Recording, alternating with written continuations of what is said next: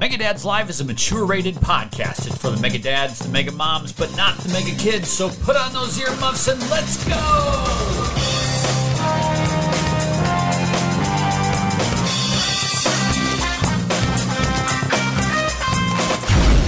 Welcome everyone to Mega Dads Live. This is your monthly visit to the place where gamer life meets real life. Podcasting since 2014, we are the ultimate podcast to help you balance your love of games media with the joys of life in the real world. My name is Adam Leonard.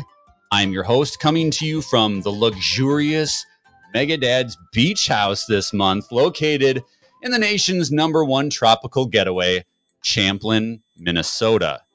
I am joined, of course, as always, by my personal assistant, who's spending her summer catching crabs. Mabel, how's it going today, Mabel? Oh, I'm sorry. No. They know exactly what kind of crabs I'm talking about. No. You live a clean life. I am very excited because not only do we have a flushed out panel of experts. That's right. I'm using the word experts and I'm not backing down on that. But yesterday was the 9-year anniversary of the debut of this very podcast. So super excited to celebrate that, to celebrate the summer games season with my panel of experts. We're going to go around the horn. We're going to start with the person who's actually never been on a Mega Dads podcast yet. And that is Tim Aulph from the Nintendo Dads podcast. Tim, how you doing today? I am super excited to make this my first time being on, especially with you guys. This is awesome. Thank you. Well, we're very glad to have you here. We needed some Nintendo wisdom because God knows I don't have it. And you couldn't get Justin. I understand. No. Let's be clear here. You were my first go-to. Because I've spoken with Justin on many things, and I've spoken with Marty and Jesse, but we've never had you, who is really the most talented and prolific Nintendo dad on the docket. Sweet. So we're excited thanks to have you for covering here. that. I'll We're make sure and excited send to you have the $20. So thanks. None of them wanted to share a beach house with Mabel because she gets handsy. So we apologize for that, and you remember you signed a waiver. Next around the horn, we have my good friend Luke from the Xbox expansion pass. Luke, how's Joe's mom doing? Beautiful, lovely. I appreciate that you took one of the best Nintendo dads. You brought me here, and you brought the second best trophy room host here. This is nice. This is good. It's nice to be here. Tim, you're looking exceptionally handsome. That beard is full and lush. Oh, man, Thank you. Luke's going to get handsy, too. Adam, I got to tell you, man, we got to up our beard game. What happened is I smothered my lower half of my face in glue, and then I just rubbed it in pubes. I just rolled my face in a bowl full of pubes, and this is what came out, and that's what I'm going with. Nice. Should have known what I was in for. Mm-hmm. That's what that smell is. Mabel shaved this morning, and I said, save that. And next on the panel, from the trophy room, a PlayStation podcast, Joe, how is Luke's mom doing? Talk about handsy and loud. Very callous hands. I'm doing fantastic. I am so happy to be here with you, Adam, with you, Tim. I'm just excited to talk about all my predictions, all my crazy predictions. And just a question for Luke, because he never likes to answer this question. Mm-hmm. Where were you on January 6th, Luke? You look, you have a vibe. How is this? You keep saying you were on vacation, quote unquote. But you know, just wanted to know. I'm taking notes. Yeah. You said you put your feet on someone's desk. It was like the highlight of your trip. I don't know where this is coming from. By the way, I got your Truth Social invite, Joe. Yeah. Not interested. Come on. I appreciate it. Bro. Nobody wants to hear my truths. Yeah. No one wants to hear it. Also, who's Tucker? You said you were really upset Tucker got fired. I'm sure. Listen, my friend Tucker has been having a pretty bad couple of weeks, you know.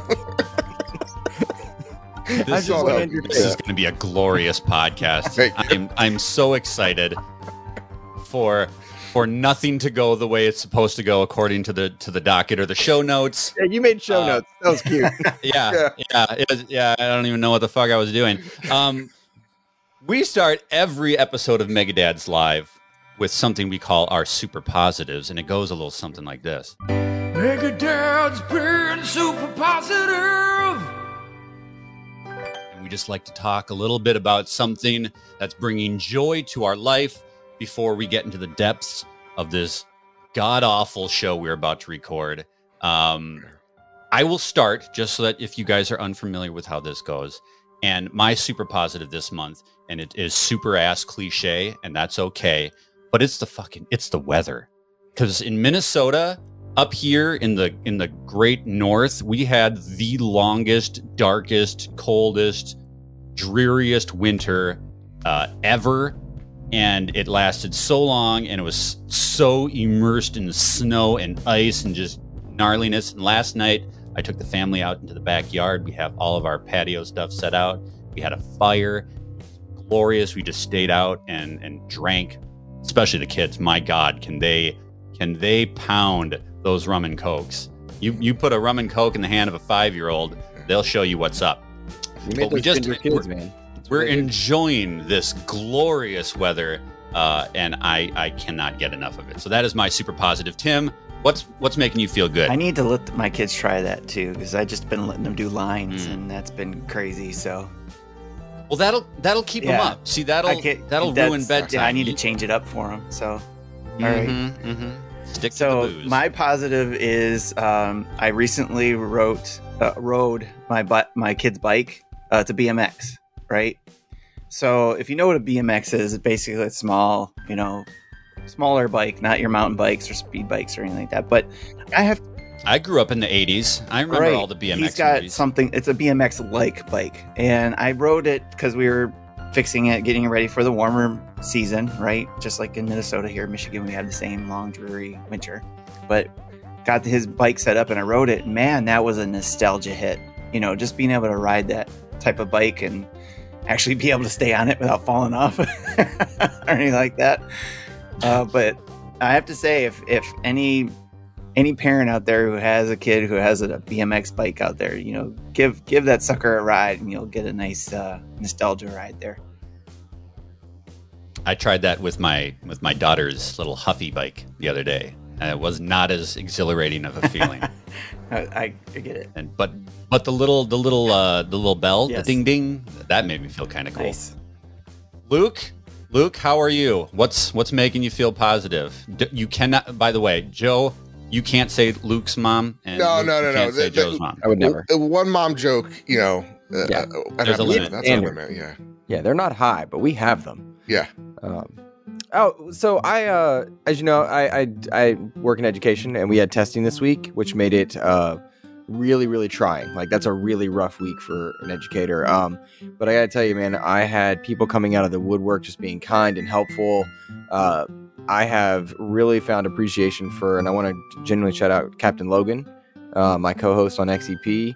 He has helped elevate the show in 2023. He's helped me set up Patreon, helped me set up Discord, and has really helped that community come together. And so, like, weeks where I'm stressed out, it's tough to get show notes done, or if I'm focused on our interview, or developer interview, voice actor interview for that week, he's helping me out with XEP stuff. So I want to give him a genuine shout out for helping me in kind of like stressful times. And then the people at work, man, it's weird to say, but like, so many people at work were really coming through for those kids and helping us help them, which was really cool.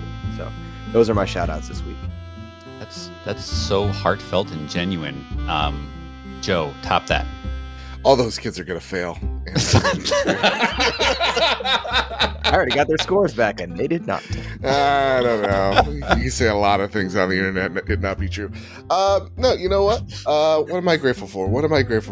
This is a tough question. A lot of things have been going right for me. So I just want to say, you know what I'm really grateful for? I'm rolling 20s recently. So I want the luck streak to continue. 'Cause you're right. The weather's been nice. The job's been nice. Personal life's been nice. Like everything's just rolling real great. I would say though, the overall positive that's bringing me the great joy is XEP, is the Xbox Expansion Pass. Wow. Post Captain Logan. I think Captain Logan does There it is. phenomenal job. I knew that wasn't going to be cut and dry. I got so excited for a second. He does such a great job carrying that show. There's just like another guy that on there. I don't know. But yeah, Captain Logan, he's really good at what he does, Anyone called you ugly today? All right. Yeah. All right, now we're going to ring the bell. We're going to go into round 2. We're going to start talking about some video games. I think that the majority of us are playing the same thing here. I can look on this docket here, and I think we need to start talking about the big game of the moment and possibly of the year. Let's start talking some Zelda. Legend of Zelda Tears of the Kingdom is an action-adventure RPG developed and published by Nintendo, and it's available now on that crusty-ass Nintendo Switch.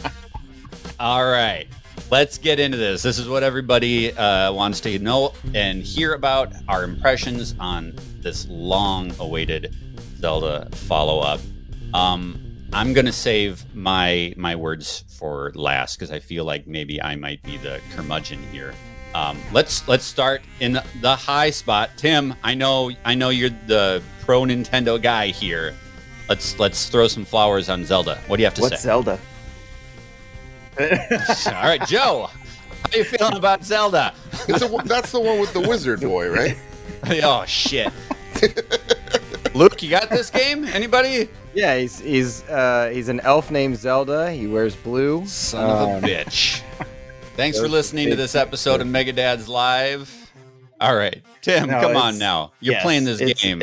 I'm having a good time. I love Breath of the Wild. Mm-hmm. Yes, if you've heard anything from the Nintendo Dads, it took me 5 years to play that game.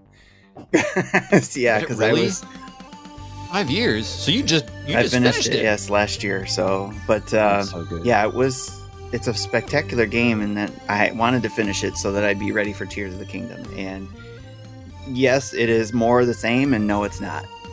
So all in the same thing. So, but it's I'm having a blast with it. Trying not to be spoilery, but still, just trying to have a good time with it, but also stay focused because you can get lost in that world, just like Breath of the Wild. You could. Yeah. Right now I'm trying to stay focused on getting some of the beginning story beats done. But then I'll go into the exploring mode and trying to open up the map more and stuff. How many hours you got? Probably not as much because life getting in the way, but about 10 hours probably. Just waiting to hear or to see the hours come in on the user side. And the Oh, that's right. I'm very nervous. So, but I think it's around 10 hours. But it's the funny part is probably more hours has been spent trying to use the amiibos to collect a bunch of stuff. I haven't done that yet. What's the amiibo functionality So it's here? I have a shit ton of Zelda amiibo on my You shelf collect here. a lot of the same Are they gonna ingredients, rich? for making stuff, which comes in handy, obviously. If you Oh man, all these amiibo I got, and it's gonna give me like eggs. give you a bunch That's of it? eggs, and then but you do get Oh, a ton of arrows. Like the arrows come in handy for sure, and then there's occasional weapons you get, and then also the fabrics. The fabrics to help you make your glider.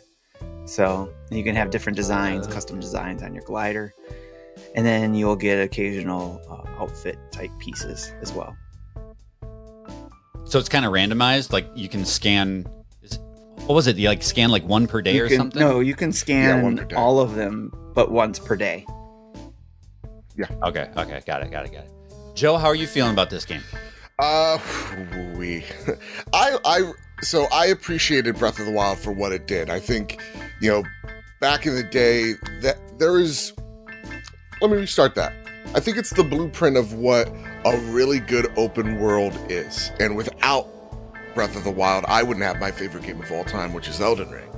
So I think my hype for Tears of the Kingdom was, I'm excited. It's Zelda. I know I'm going to at least like it a lot. Understanding that it is pretty much the same map, that had me a little worried.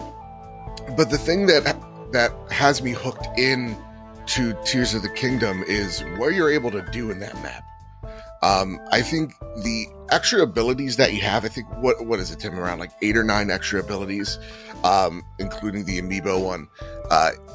One of those abilities alone is justifiable for a sequel.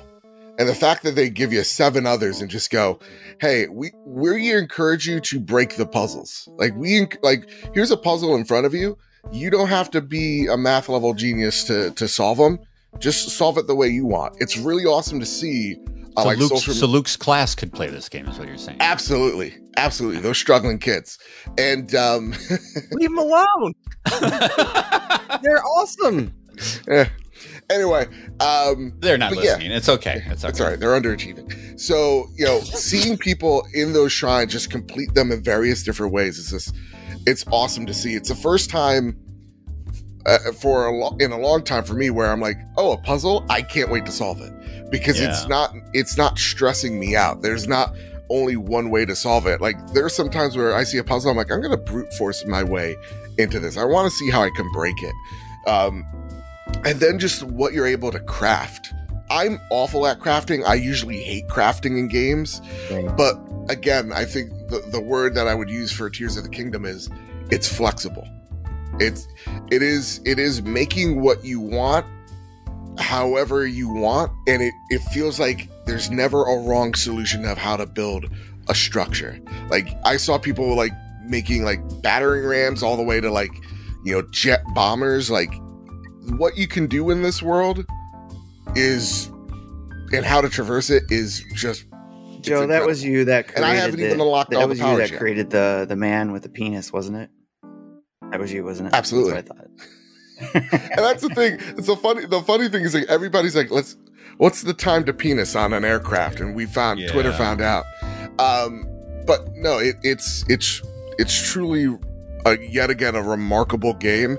The only downside, and I will beat this drum to death, is the controls are god awful. Mm-hmm. They're not good. The combat does not feel great, and it feels like it did not learn any lessons. It kind of feels like a Rockstar game. You know how Rockstar has used the same way to how to shoot and aim, sloppy, and you're just like flailing, and exactly. That's where it gets frustrating to me. But right now, I can see why it's gonna win Game of the Year. Why it's gonna influence so many amazing developers to go take these creative risks, and hopefully publishers as well. It is damn good. Yeah. Luke, are you playing this? No. No. My Switch hasn't been turned on in a long time. I think I just got really frustrated with Nintendo's kind of online stuff, and I don't want to make the conversation about that, but just the way they were handling some of the stuff I got upset about. And to that effect, I've kind of missed out on like Metroid, which bums me out.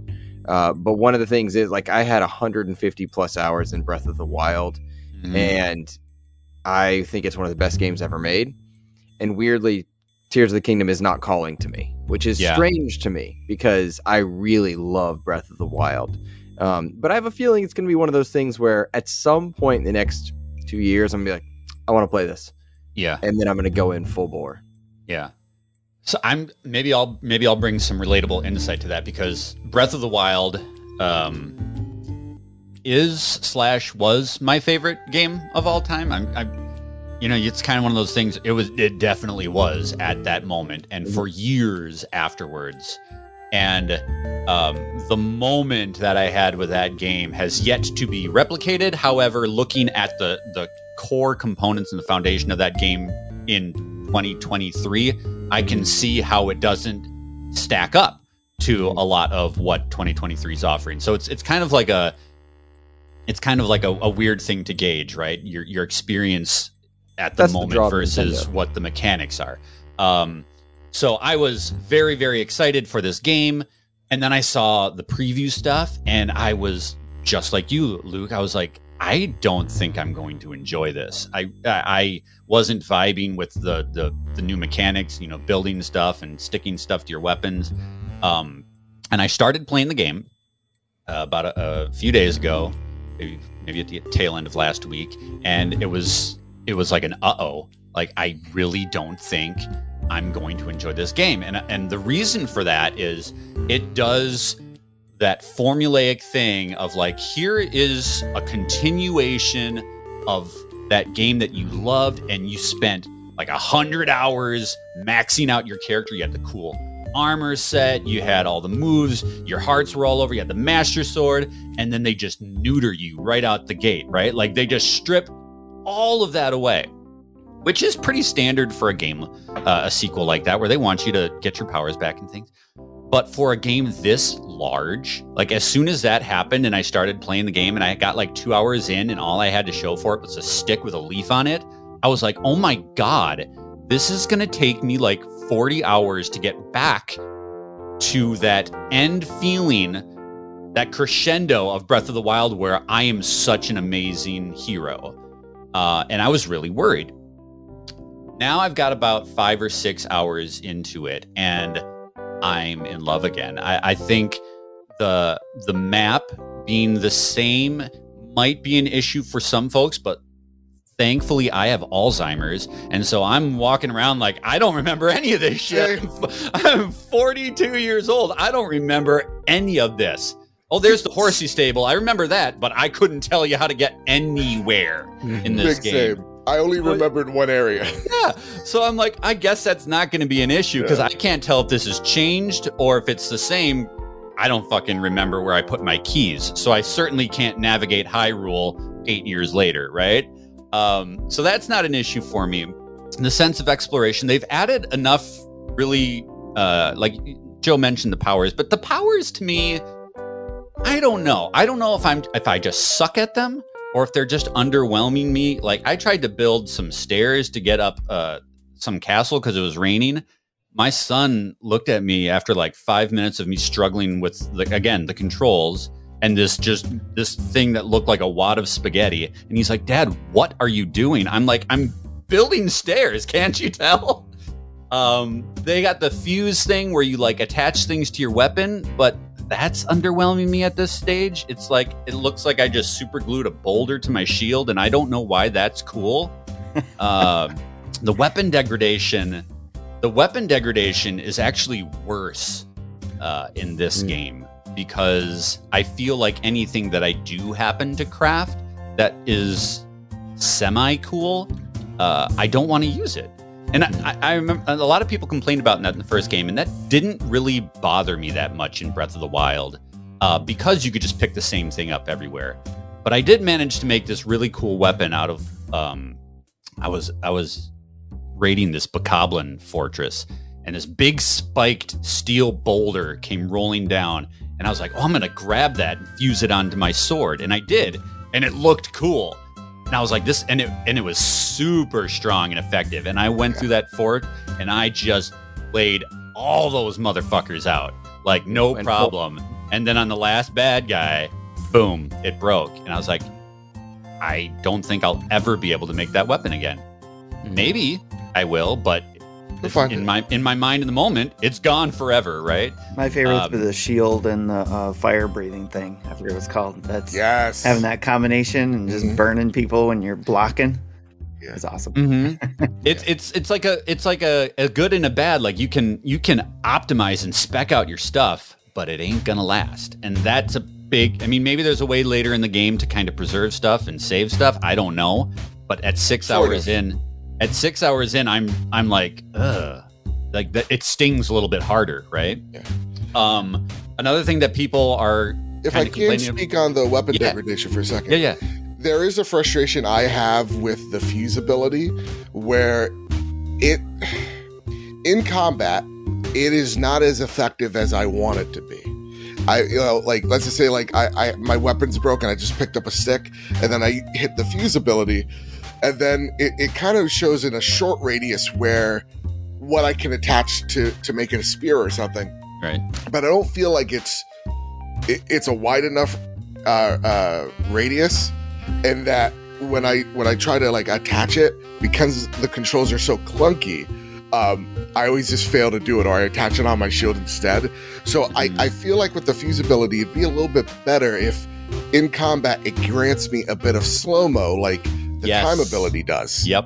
Because that would give me time to do a quick fuse to my weapon, but under pressure, I'm I think they should do that with all of the powers, because honestly, there is so much. There is so much in this game. Every button has an assignment. Every button has multiple assignments, and like I find I've heard everybody say this. I'm just finger dumb, right? Like I'm throwing my weapons instead of pulling my bow. I'm pulling my bow and looking for like what to attach to my arrows, and instead I'm whistling for a horse. And like I think like every time you push a button in this game, it should have like 42-year-old man mode, where it just slows everything down. It's like, okay, Grandpa, here are your options. It's an accessibility option for us old guys. Yes, old man option. All that being said, I really love this game. I'm really enjoying it. Despite its limitations, I am a guy who unabashedly loves Horizon Forbidden West, which you go from that open world of Burning Shores, which is like the most visually stunning game I have ever played. And then you go here, and it's like, I love the art design here. And I'm not bothered by the frame rate yet. I'm not bothered by the looks of it yet, but it's hard not to compare apples to oranges.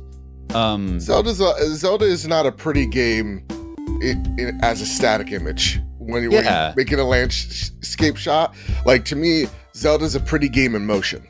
I like that. That's a good point. Yep. You know, but I love the design of it. I love the character look. I love the world look. I love the fact that there seems to be more emphasis on just like straight line storytelling in this one, which I really, really appreciate. As a guy who loves story, I can tell that they're really going for it with this one, which is exactly what I was worried it wouldn't have from those trailers. Like they really emphasize just the power stuff, but they're hitting the gas on story and really cool characters, and it's got that Zelda charm of just like every NPC is just a little bit off kilter, right? Like everybody's just a little weird for no reason, and I love that. So I'm really excited to continue this journey, but I think I'm going to be playing this game probably till the end of the year. That's crazy. Which, it's like straight through to the end of the year. Like I'm going to be playing. This is a ride that I'm going to be on for a long time. So I'm 20 hours in. I've only done one temple, one dungeon, and a lot of it seems like they're like, okay, what's people's realistic like complaints with Breath of the Wild? We could address them here, and you hit it on the head. Like like linear storytelling. Please give me something that I'm not like. I have no idea what happened in Breath of the Wild, nothing. But I have an idea what's happening in Tears of the Kingdom. I'm excited to see where it goes. And then when it comes to like the dungeons, from what I've experienced so far, they're more like open. Like we're outside. It's not like a closed off dungeon, right? And it makes it feel a bit more, for lack of better words, like cinematic.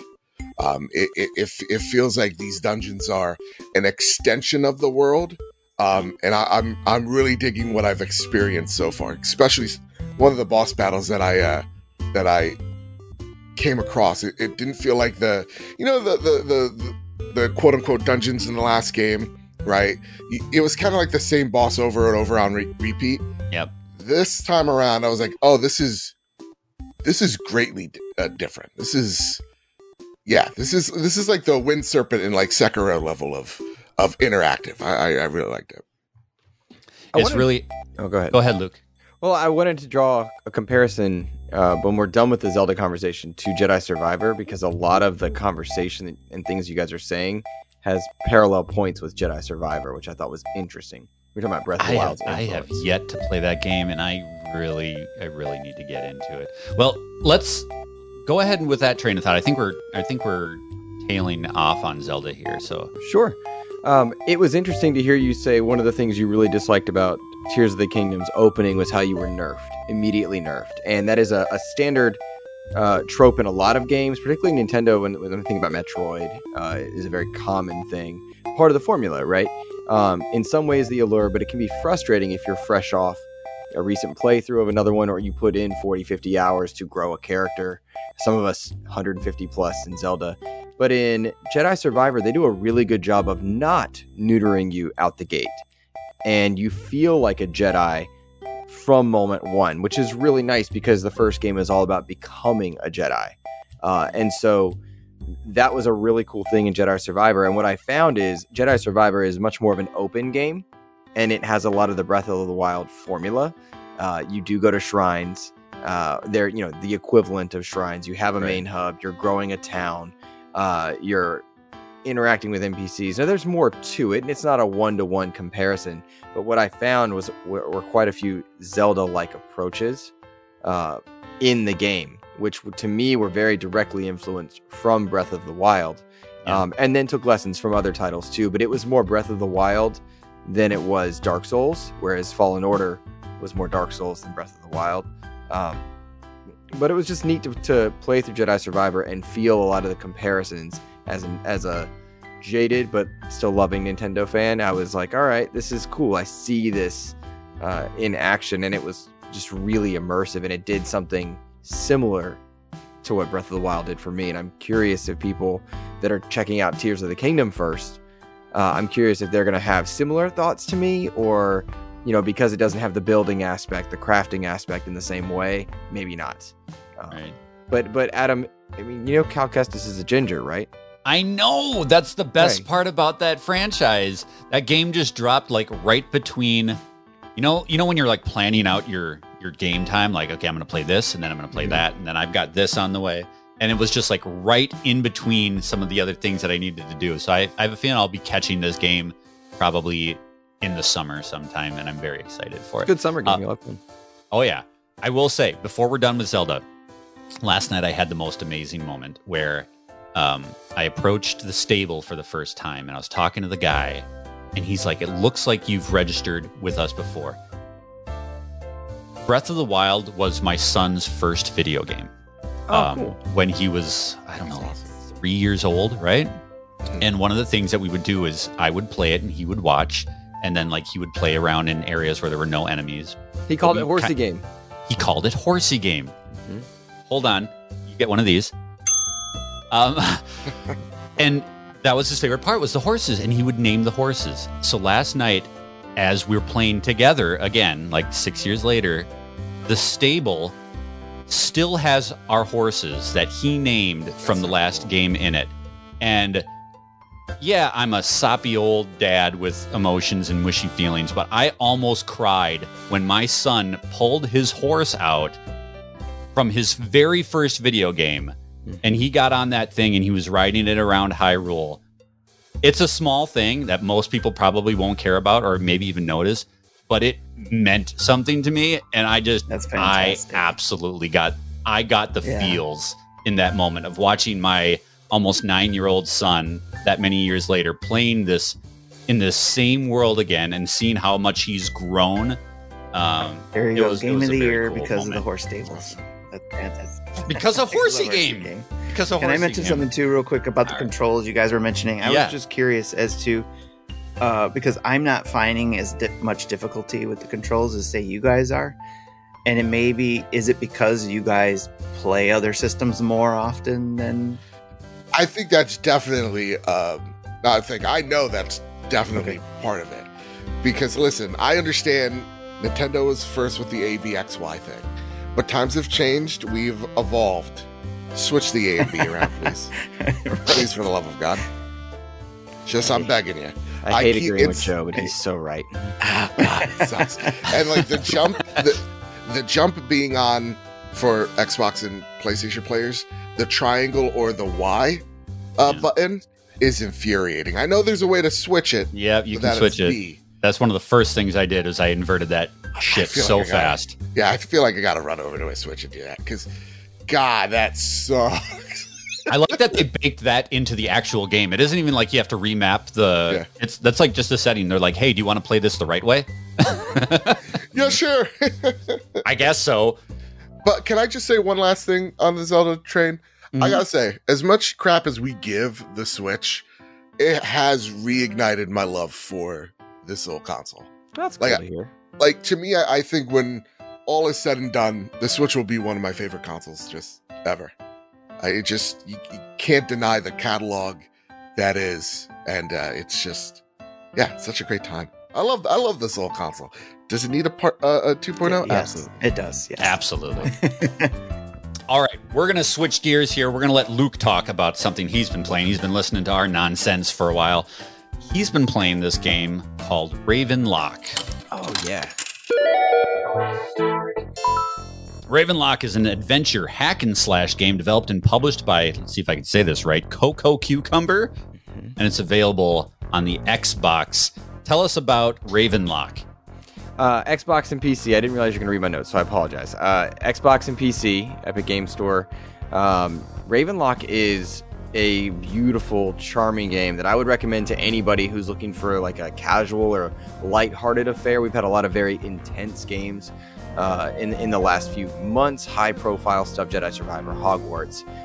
And this is like wonderful, like cleanse your palate, 5 to 6 hour hack and slash game where you play as a young girl, and you can name your character however you like, but you become a Ravenlok and you get brought into this world that is heavily inspired by Alice in Wonderland.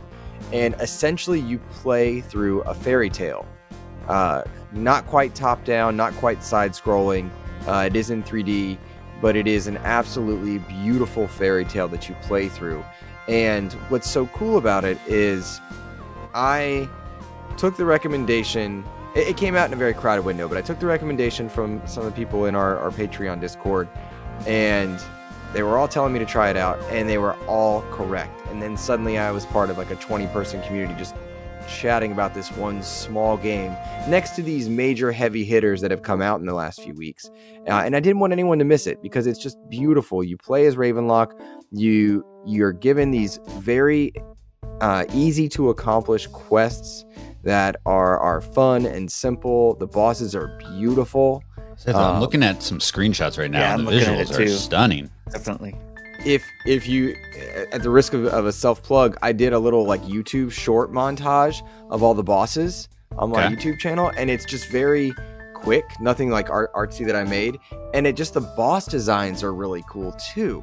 And you're just this girl, you become overpowered very quickly, like you get strong, you shouldn't be able to fight the way you do, but it doesn't matter because you're playing through a fairy tale, and it's just fun. It's fun and lighthearted. There's no voice acting, so you're reading or you can skip it.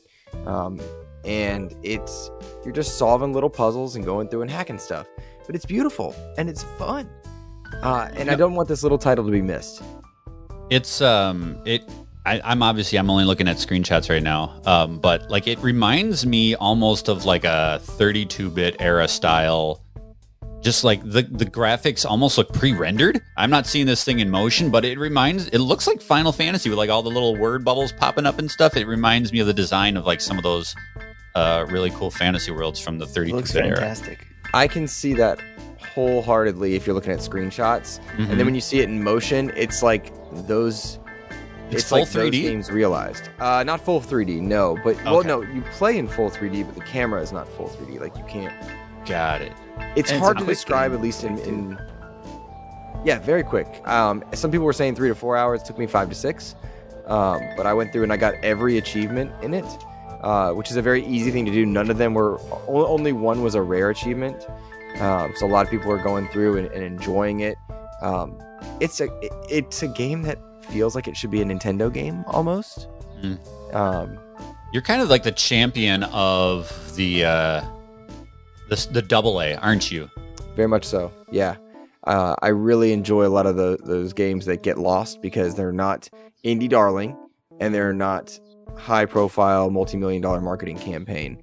I really like to thrive in that. I often say to my community, I swim in sevens, and it's true. Hard not to right now is an Xbox show, I guess. But I do swim in sevens, and it's fun. So Ravenlok is not one to be missed at all. I'm sure this game is going to come to Nintendo or PlayStation at some point, but it's on Game Pass. Game Pass, yep, there it is. Yep. You should absolutely play it. It's on PC. If you have a PC, it's not going to tax your system. Very much a good time. I Oh, just picked it super up. cool. Luke. Super Thanks cool. for the recommendation. Yeah, Did you? Made All a right. sale. Look at that. picked it up. There you He's go. working on commission. Looking forward There to you trying go. that I'm out. glad to hear it. All right, before we wrap up, I have a game that I want to talk about, which I have a feeling is going to be another one of these, like you're talking about. It's going to be lost in the cracks, but I am absolutely loving Humanity. Yeah. Humanity is a puzzle game developed by THA Limited, published by Enhance, and it's available now on PlayStation and PC. And this is going to be a hard one for me to talk about and explain properly. So Humanity is a game where you control a ethereal dog on a puzzle plane. Think like almost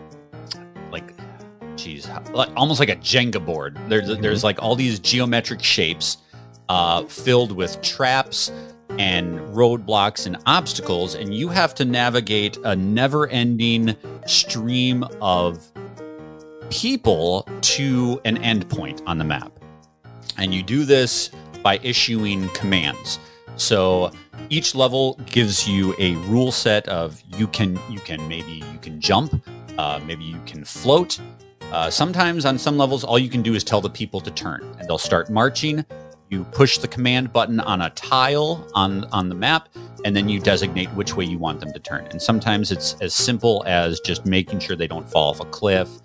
Sometimes you have to turn them in such a way and then tell them to jump after that command so that they can jump over a chasm. It's very simplistic. You like lemmings. Yes, exactly. Yep, they will continue to go, and if they fall off the cliff, that's fine. They'll just regenerate, and they come out of this glowing doorway, and they never stop coming until you usher them to the end point. And in that respect, it's a stress-free experience because there's not much penalty for sending them the wrong way. You just reissue a command. But what the game does is it puts on the board several key characters, which they call goldies. And every map has a certain number of goldies. And if they fall off or they perish on the track to the finish line, then you don't achieve that special bonus. Me, as a person with severe neurotic tendencies, I cannot finish a level without saving all of the goldies. So if my goldie falls off a cliff, I have to restart. I will say that it's a simple premise that ratchets up and elevates and gets infinitely more complex and tricky as you go. Like any good puzzle game, think Portal. It starts very simple, and then by the end, you're just doing all sorts of weird shit. But what I want to say about this game is that it is exponentially enhanced by being in VR. The feeling of looking down and in and around in real time and real space on these little people that you're either saving or sending to their death gives so much more of a sense of presence. It doesn't enhance the gameplay, but the feeling of the difference between I'm doing this on a screen and this is happening right here in front of me is night and day. And this game, you have to activate the VR mode. So like when I first started playing it with my VR headset on, I was like, this is just like I'm just looking at the game. Like there's nothing here. So I played the first few rounds of it like in standard flat mode. And then I went back to the menu. I'm like, this cannot be right. And I saw that you have to activate VR. And once I did that and it popped and I was in the world, it was like such a holy shit, this game just changed. I love Humanity. It's such a nice change of pace for a guy like me who plays primarily adventure action games. And to really be into it, it's not like this is different and it's okay, but like this is different and it's so good. I love this game. I adore it. Joe, are you playing Humanity? It's on PSVR too. I wish. I will be soon. Okay. But Zelda just has its hook so thoroughly in me that I don't see me playing another game, unfortunately. But I will say Humanity is next on the list. The only problem is everything else. Diablo. Yeah, everything else. And that's why, like, leading into this game, I'm like, I guarantee there's gonna be so many people who this just blows right by. Yeah. I will say, as you get goldies, you get special unlockables, and all of my little people have 70s era attire on right now. Nice. And that's cool. You can also put hats on them. Every game that lets you put hats on people is good. Ravenlok. Luke, you have some connection here, right? Yeah, I got to my friend Chris Johnson is one of the people that worked on this game. Same people that made Tetris Effect. And yeah, I got to test the game like when they were making it. Cool. I got to be part of that, which was really fun and really neat. I can't talk about what's different, but it was really cool to see that game come out because when we were testing it, it was COVID times, right? And it was neat to learn that process. But yeah, it was really cool to see this come out and get all these acclaim. It's really cool. It's so cool. I will say first, well, everybody will have their own opinion, but one of the things that greatly improved this game for me was turning off the music. And that's not to say that the music is bad, but it loops and it loops and it loops from level to level. So like if you are in a world and each world has like, I believe like 10 mini levels in between it. And from level to level, the music doesn't change within the world. So I found myself just like, I'm trying to focus on the puzzling aspect of it. And the music is very new wave. And it's like a lot of people like, and that on loop while I'm trying to save all of these hundreds of people. I one of the greatest things I did was turn off the music, and that's gonna it sounds like a knock, and I guess it is because it kind of drove me nuts. But put on something that makes you feel chill and relaxed as you're doing this, and can help you focus. To me, the soundtrack was not working, but again, you can put hats on the people, and you play as a dog.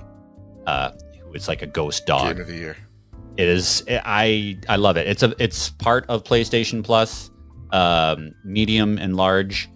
The PlayStation Plus names are so stupid. I don't even know what they are and what they mean, but it's PlayStation Medium and Large. No, it does, but it's provocative. Yeah.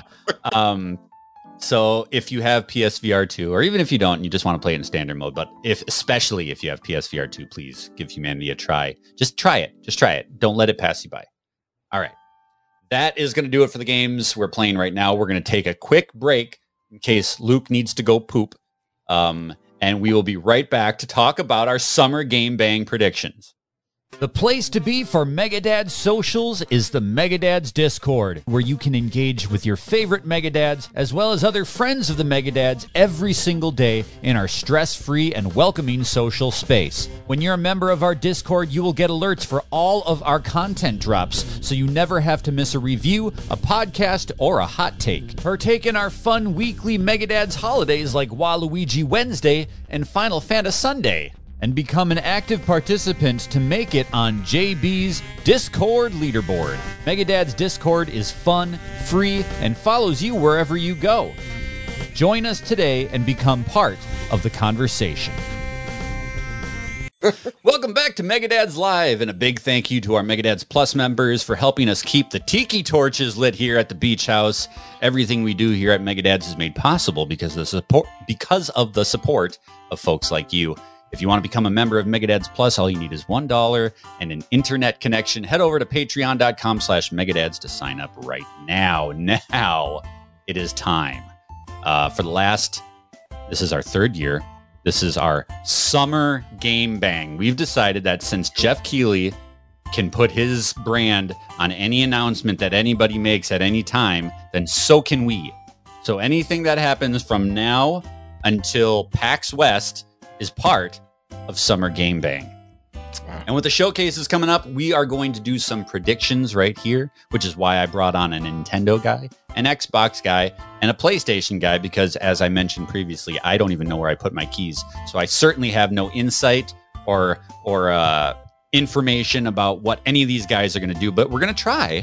And here's how we're going to do it. Each person on the panel will bring up to 3 predictions across 4 different categories. What's Nintendo going to do? What's PlayStation going to do? Xbox, and then a wild card, which is anything that could fall outside the bounds of those big 3. Maybe you have a prediction about what's his Joseph Ferris. Maybe he's going to come on and do some swears on the summer game thing. He'll probably come out and do some swears about the Oscars or something. Maybe that's your prediction. we're going to jump right into it. We're going to start with Nintendo. Now, the thing about Nintendo is they are not a part of any of the summer showcases. They're waiting until the tail end. PAX West, they'll have their big Nintendo Live event, which a lot of people think is kind of signaling the changing of the guard from the Switch to whatever comes next. Tim, I want to hear what your prediction is for what Nintendo is going to do. So during Summer Game Bang, by the way, branded TM Yes. register mark. all right, so hopefully I can stay on par with you guys. You guys are smarter than me, so I'll try to, sound smart here while I'm giving my predictions, or sound crazy, whatever you guys think it is. Just throw some dick jokes in there. You'll fit right in. We are going to see more in regards to Metroid Prime, I believe. I think we're hitting that time. I predicted in Nintendo Dad Show that after Tears of the Kingdom drops, we were going to get some news on Metroid Prime 4. So, but God, better. yes. So we'll see. I think it's just going to be like a teaser, maybe even a trailer by the end of the year. Wouldn't that be great if they just flashed the logo? Don't forget, we're still working on this. People would lose their shit. Maybe a new fancier logo. Maybe it's actually just the logo. Yeah, they just changed the font. Here's the cover. Here's what the cover logo is going to look like. But I also think that we're going to get more on possibly a Metroid Prime 2 remaster to still build up the hype as we get closer to Metroid Prime 4. Now, I know there's a lot of speculation as, how are they going to drop 2 and 3 as for Prime, like they did the remaster for the first one. Are they going to do it together and not be a remaster? Is it just going to be a port? Maybe this is more wishful thinking, but I'm hoping it's still going to be a remaster. They're going to step them through, each version. Prime 2 will be a remaster of it on its own, and 3 will be a remaster on its own. And then that will lead towards 4, that release. And that in itself is also a prediction, right? Trying to figure out when that's going to get released, whether it's going to be released around the same time as the Switch 2 will be coming out, and then you'll have like a Breath of the Wild type thing with the, versions on the Wii U and the Switch. But it'll be Prime 4 will be on Switch and Switch 2, or versions of that. But I think this is the latter half of the year, and what Nintendo's going to be talking about is a lot of the Metroid Prime stuff. I agree with him. I think they're gonna drop Metroid Prime 2 though at the summer Shadow showcase. Drop. They'll have another one. Yeah, it'll Like be a they did with Shadow the Drop, first and they'll do the same thing with 3. Yep, I think they'll do the same thing with 3 when they're ready, kind of thing, to build towards 4. I fully agree with Tim on that one. Does that kind of communicate that 4 is a lot further off than you would hope? I mean, if they Shadow Drop 2 in September, you got to think 3 is when did Remaster 1 come out? February. February, yeah. So you got like another 6 months or so. Yeah, so maybe like the end of 2024 would be Prime 4. Yes. Well, I mean, I have a prediction on that, so I can't. Do it. No one Let's wants to hear hear it, it? Joe. No. Metroid Prime 4 is coming out this year. Think so? You're not alone in that. You're not That's what alone I'm in thinking. that. So Metroid Prime 4 is definitely coming out this year. It's been in development for over like 4 or 5 years at this point, So was Redfall. right? Exactly. So is Bullshit. Redfall, and that's work. And that's work for Microsoft. Some people love that game. Some people love it, Luke. But no, I think Metroid Prime 4 comes out this year. I think it gets announced sometime in September for more to be shown during the Nintendo Live event. I think this is a fall game. I think this is the swan song for the Nintendo Switch, and that's where I think my second prediction, and it kind of leads into 3. I did combo predictions. Is that we're going to see the successor to the Nintendo Switch. Nintendo hardcore fans, like the ones that have been with the system been with the company since the SNES days, may be a little upset because I think this is just a more powerful Nintendo Switch. Is going to focus on being backwards compatible with the Nintendo Switch. It is going to be something that is relatively safe for them, because I think Nintendo now knows what they are now, and it is a mobile / hybrid device. So that's what I'm thinking on that front. And I think the launch game that we're going to get announced at the Nintendo Live event is the next Mario game. Wait, that's going to be their launch title. So the launch title for the new Switch is not Metroid 4. No, Metroid 4 is the swan song to the Nintendo Switch. Yeah, you don't think it's going to do like a Twilight Princess or Breath of the Wild? No, I think there'll definitely be like remasters of these games with some type of upgrade fee. I think they're going to definitely PlayStation up it a little bit. It's similar to what they did with the Wii U. They took that catalog, they just moved it over to the Switch, right? In many cases. So like I definitely cross-gen in a way. Yeah, like you're going to see like, I think this Nintendo Switch go, look at, we can, not to say like we put new assets in like Tears of the Kingdom, but like the draw distance is improved. You know, the frame rates may be improved a bit. Like it runs a bit more stable. All that type of stuff will be for the Switch, 2.0. And I think, again, the swan song for the Switch is Metroid, because that thing's been cooking for a minute now. Anyone have a prediction on, like, will I get to keep my digital library? Because that's what keeps me from investing in Nintendo lately. Yes. I will get to this time. Yes. I think so, because, and I think Joe's right, that the new Switch is not as new as a lot of people will want it to be.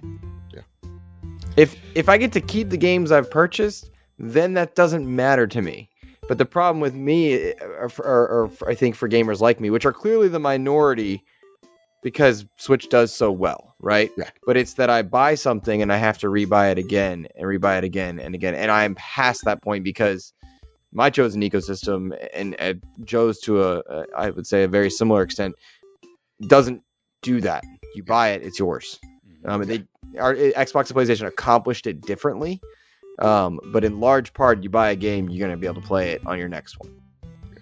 And so from my understanding, one of the investor calls from Nintendo, they've kind of focused on how digital is important to them.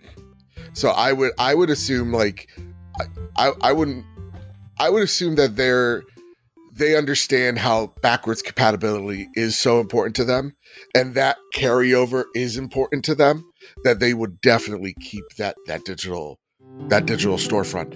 I think a lot of companies probably learned the last generation that, hey, these separate storefronts, kind of dumb. We should just unify it, because that's what keeps people in the ecosystem. I don't think anybody wants what like Phil Spencer said a few weeks back. Nobody wants that clean slate anymore. Right. He's right. Yeah. He's right. He was absolutely right when he said that. He got a lot of flack for parts of that, but the digital library plays such a big factor in the modern consumer, not just in games, but in general. Joe, you've time and again told me how you are committed to Apple because you've purchased everything through iTunes. Yep. And even using, less diverse hardware, like Android has more options in a bunch of ways.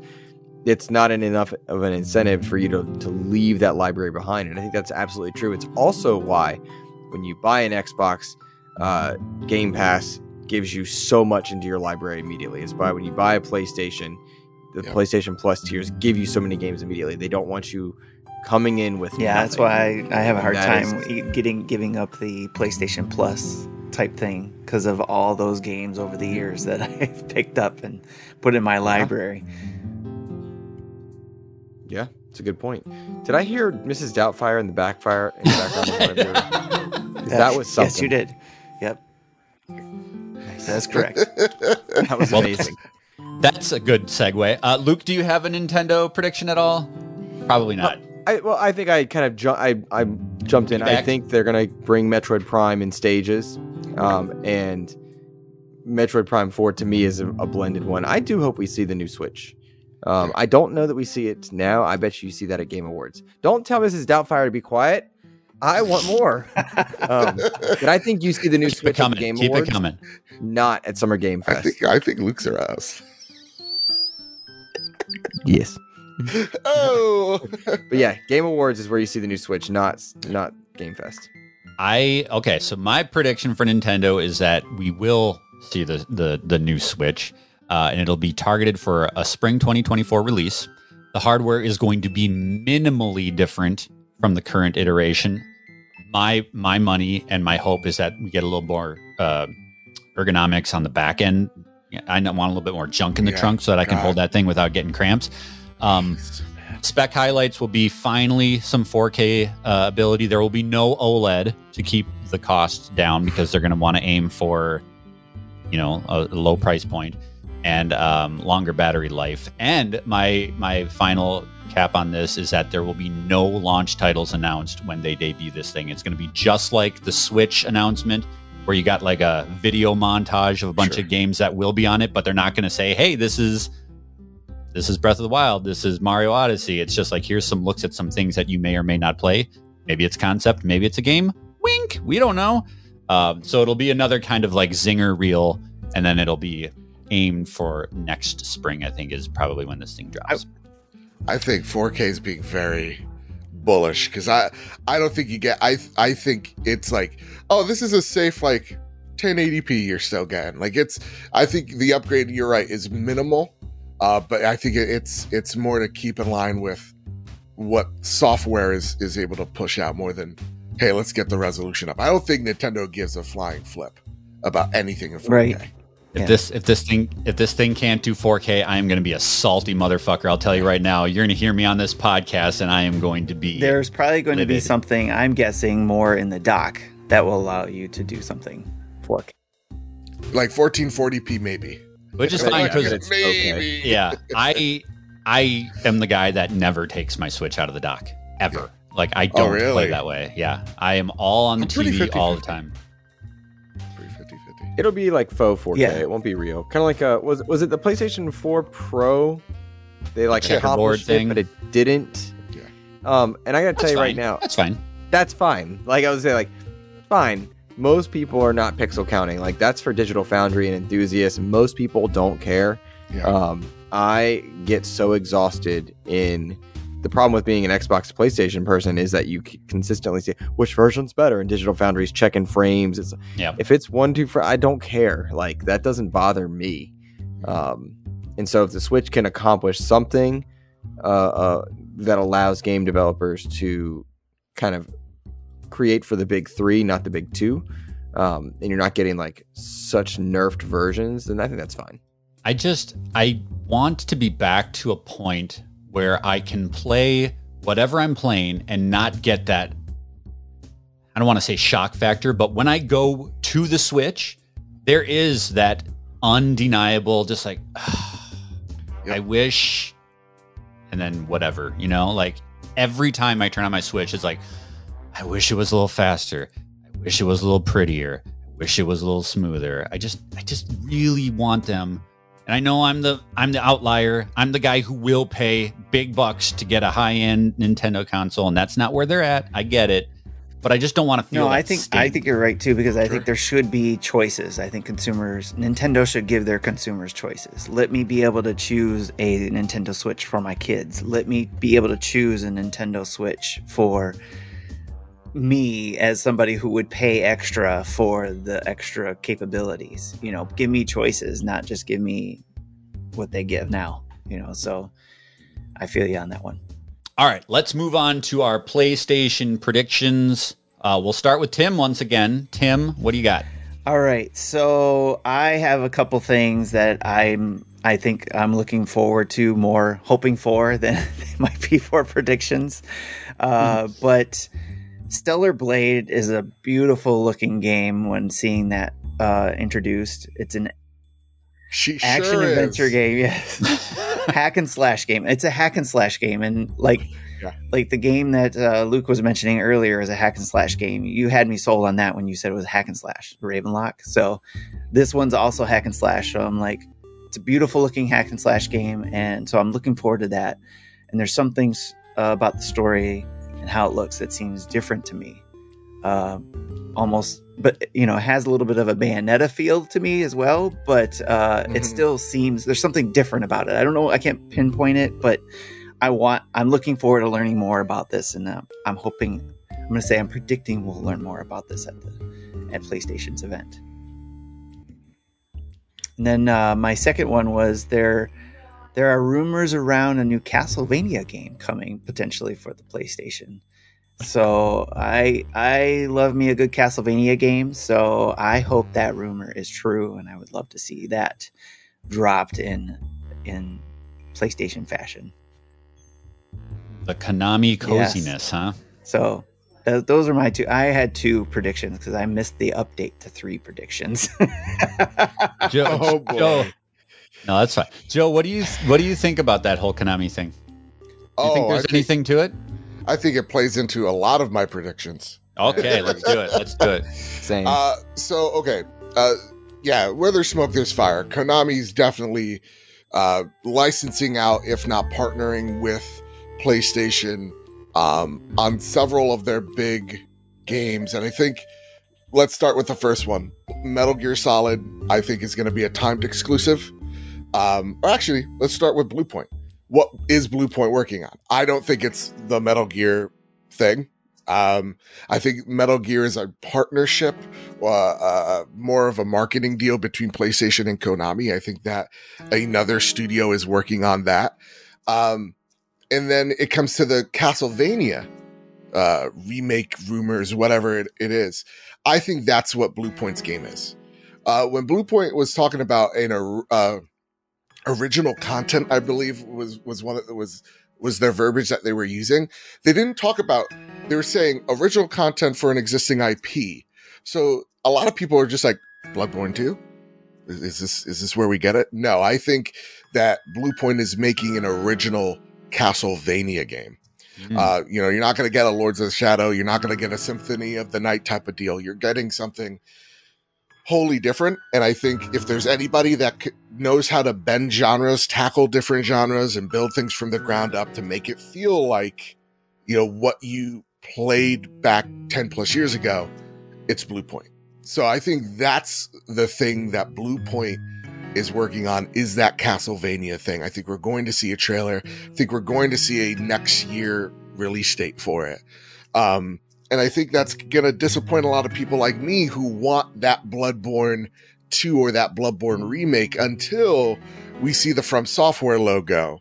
And the From Software logo is going to reveal the Elden Ring DLC. I think that is going to, the partnership that From Software and wasn't Elden Ring marketed with Xbox? Wasn't there a partnership there? It was sorta, and then not really. So it was shown off first at Xbox, and then Jeff Keighley kind of took the reins. But I'm thinking with the partnership that PlayStation and From have now, with PlayStation pouring money investment into From, I think that keeps Elden Ring there. And then we're going to see the From Software logo hit one more time. I think there is definitely a smaller team at From Software doing what we've all wanted them to do for a very long time. Bloodborne means not just a lot to the Soulsborne community, it also means a lot to From Software themselves, and I don't think they wanted anybody to touch it but them. I think... Really? Yeah. I thought that was a you thing. Mm-mm. Okay. It's big. I'm telling you, it means a lot. So I think From Software is going to be handling it, or at least advising it in some way, a Bloodborne, I would say more like remaster. So that's all my remaster, remakes, and all the things that lead to Bloodborne content. We're going to get more Bloodborne. Do you really think so? Like, you feel that? I feel so. Because I felt it like last year, and we were way off. We thought if we don't see it this year, I think we see it next year. And if we don't see it next year, then we could give up. But I think the partnership with From Software and PlayStation, again, and From's parent company, leads me to believe that they're going to be making a lot of From Software like content, whether that's like an Elden Ring show or whatever. I think you're going to see that partnership with PlayStation kind of solidify. They're not here making PlayStation exclusives other than Bloodborne, but partnerships. Hands are shaking. You know. Mm-hmm. So there we go. Those all of my predictions rolled into one. How'd you like that? That was a feast. That was a yummy feast. Thank you. Luke, what do you think? I think Smoke with Fire, as far as Konami is concerned, which bums me out, by the way, as an Xbox gamer. I really love Metal Gear Solid, and it is confusing, I think, for consumers. Metal Gear Solid is confusing not just in narrative, but in like where can you play it? Yeah, right. Like first Metal Gear Solid was on PlayStation 1, masterpiece of a game. Twin Snakes only on GameCube. Metal Gear Solid 2 was on everything, Xbox, PlayStation. You had Subsistence in there. Then Metal Gear Solid 3, but then Metal Gear Solid 4 was PlayStation exclusive. Then Metal Gear Solid 5 is on Xbox and PlayStation. You know, yeah. I think that's very frustrating. So I do think you're going to see PlayStation console launch exclusive for Metal Gear Solid remaster, remake. What do you want? Do you want a remaster or do you want a new game? I want them both. Metal Gear Solid. What I want is Metal Gear Solid's legacy to be playable in as many places as possible now. So if that means remasters and re-releases for those, fine, make that happen. Because those games are special to the gaming industry. They are like Metal Gear Solid 1 did something special for the gaming industry. Metal Gear Solid 2 did as well, and propelled storytelling in gaming. And so I want them playable in as many places as possible. I heard rumors too that they were trying to bring like the originals over to the Switch even. So for a long time, and then they kind of dropped. And off, they should. So. Yeah, it really is a shame that they're lost to time. So I want them available for everybody. As far as remake, rock on. We've seen so many great remakes in the last few. Dead Space, everything from Capcom has been top notch lately. But we've seen some just incredible love poured into remakes in the last 2-3 years that I really hope that lesson is learned, because with Konami you're just not sure. But if they're going to show it at a PlayStation conference, there is an expectation of quality. So I will play it wherever. But I expect we do see that Konami connection played out there at the PlayStation Showcase for sure. And then you have some things you can take to the bank. You're going to see some Square Enix love for sure. I think you're going to see some EA love in there. And Joe did some really good predictions on Trophy Room. God, I hate saying that. This past week he did do some good predictions there. But really, I want Konami to show Metal Gear Solid, and I don't want it to be console exclusive. I think it's going to be timed. Yeah. I think a lot of like, especially when I think of like Square Enix and Konami, I definitely think they signed those deals because they lack the development forces to put behind those titles. So, by signing those deals, you get some engineers over from probably like, the Malaysian studio to kind of help them out. So that's what I'm going. Yeah. So maybe that's a bit too vague. Is that too vague for your predictions, Adam? No, you give me what you got. That is totally fine. My prediction is a big want. I don't know how realistic it is, but my prediction is we are going to see Astrobot Rescue Mission Definitive Edition. It's not going to be a full-on sequel because obviously they launched PS5 with Astro's Playroom. But I think there's going to be a port of that original game with new stuff. It's going to have upgraded visuals, obviously DualSense features. It's not going to use the Sense controllers. It'll use the DualSense so that you can still launch Astro from the touchpad, and they don't have to rewrite how the controls work in that game necessarily, because it'll still be operating with a DualSense family controller, and then some additional levels. They've already said that they are going to have some PSVR 2 stuff there. I think this is the game that everybody was shouting, why the hell do we not have Astro launch PSVR 2? So I'm putting my cards and my chips on an Astrobot Rescue Mission Definitive Edition kind of package that just has more stuff from that knockout VR game. It's still my favorite VR game of all time. So I'm really hoping it's a fantastic platformer. I really hope PSVR 2 gets the W that it needs, because I don't think this great tech that is expensive as we go into a recession should be wasted. I thought PSVR 1 was a waste by comparison. PSVR 2, they've just done so much, and they've got good games out there. And I desperately hope, that Half-Life Alyx makes its way to PSVR 2. I want PSVR 2 to sell super well. Yeah. I don't think it's going to in the end. They certainly had to cut projections and whatnot, and there's a lot of reasons for it. But I really hope that console is successful because it propels the gaming industry forward. Good hardware does this, but I think right now adopters are instead focusing on Steam Deck, Rogue Ally, Switch 2. I think that's where the hardware interest is, and I think PSVR 2 and other Oculus and whatnot are just not gonna land for people just yet. Yeah. And that's kind of a bummer. It's already a tough sell, but it's got an uphill battle as well. Mm-hmm. All right, let's go to Team Green. Anybody need to change the colors on their LEDs in their background? Luke, you gotta do some switchiness. I got a remote, but I look better if it's blue in the background. The camera does something weird when it's green. No. It's just your eyes, Luke. It's just your eyes. God knows my eyes can help. You're in the daylight. We see the coffin in the back. You're not fooling anybody. Okay. Yeah. Luke, why don't you start us here? Let's tell us what you think Xbox is going to deliver during their showcase. Sure. So what's at stake here, by the way? Why don't you start? How big do you think this is for them right now? So it's a weird time for Xbox because perception is not quite reality when it comes to Xbox. They've put out one bad game, which was Redfall, and because of the perception of what Xbox has been touting and that the amount of acquisitions and all the attention from the ABK deal, the expectation is higher. But the reality is they've put out one bad game in the last few years, and that's it. That they've had one bad game, and yet the perception is so different because the promise on Halo Infinite, is 10-year plan, was not delivered. They had to delay that from launch.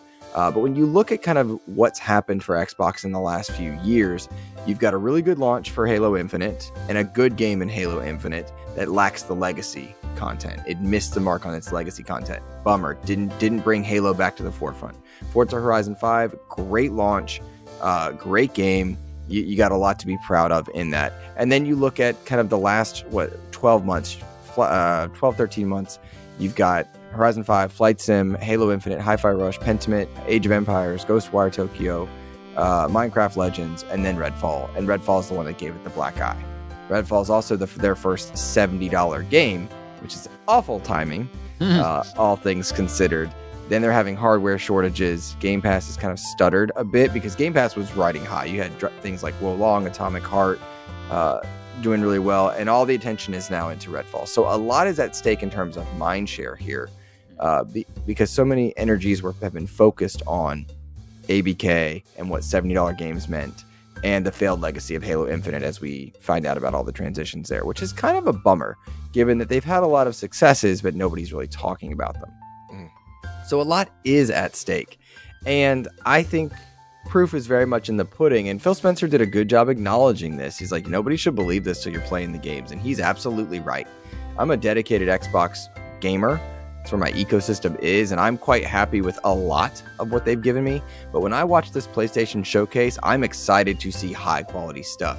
I don't know that I get to quite say that with Xbox. Their highest quality products have been very niche. You have an incredibly colorful, beautiful rhythm platformer and Hi-Fi Rush, niche title. Pentiment, unmatched in its writing, but it's very niche. Age of Empires 2, incredible game, very niche. Flight Sim, incredible, very niche. You don't have those big major players that are dropping out there, God of War level, Ghost of Tsushima level. That's a very interesting take. Yeah, you're so right. You cannot argue the quality of some of Xbox's stuff, but it's not targeted to the masses, and that's the kicker there, right? Like, those are smaller experiences. So a lot is riding on this showcase to say, hey, like, we missed it on our big pillar title. Starfield is the one, but Starfield's a separate showcase, and so I got my handwritten notes here. Here we go. Take us to school. I think you're gonna see Stalker 2 make its return to the forefront and mindshare. For a lot of reasons, Xbox took hits. They weren't their fault. You had, a High on Life came to Game Pass, that was supposed to be a big hit. Justin Roiland's touching kids. All right, can't market that anymore. They had another one where it wasn't their fault and they had to stop marketing it. Oh, Atomic Heart was supposed to be this big day one. Oh, Russia's studio. It's funded by Russian government. There's a lot really in there. It's a really interesting story. Can't really talk about that one anymore. So I think Stalker 2 makes its return as a console exclusive, and people are really excited about it. I think we see that one come back and highly showcased in this event. And then it's a matter of, what do you got coming soon? Because we know a lot about what Xbox has coming. If I run down this list, it's all stuff you know. Contraband, Stalker 2, Avowed, Hellblade 2, State of Decay 3, Outer Worlds 2, Fable, Everwild. You know about all of those, right? Then you've got Indiana Jones kind of in there, whatever that means. I think maybe I already said that one. id's next project could make a return and see what's up. You could see what the Compulsion team has been working on. You've got rumors of the ZeniMax Star Wars game that could make its return there. In Exile's making a first-person shooter steampunk style game. Will we see that one? In short, I think you see proof in the pudding, at least, and the goal is proof in the pudding. You see Stalker 2 here, you see Avowed on display, you see Fable on display, and you see State of Decay 3 on display at their next level. And I think at the end of the showcase, you're still left wondering, should I buy an Xbox? You know, I find it so interesting because I feel like they're in a situation where they have to show what they've already announced, right? Like, because they're in a, like you said, they're in a point where, like, don't keep promising me stuff down the road. Like, what are we going to play? But in doing so, does that lose a little bit of the, oh, I didn't know that was going to happen? You know what I mean? Like, yeah.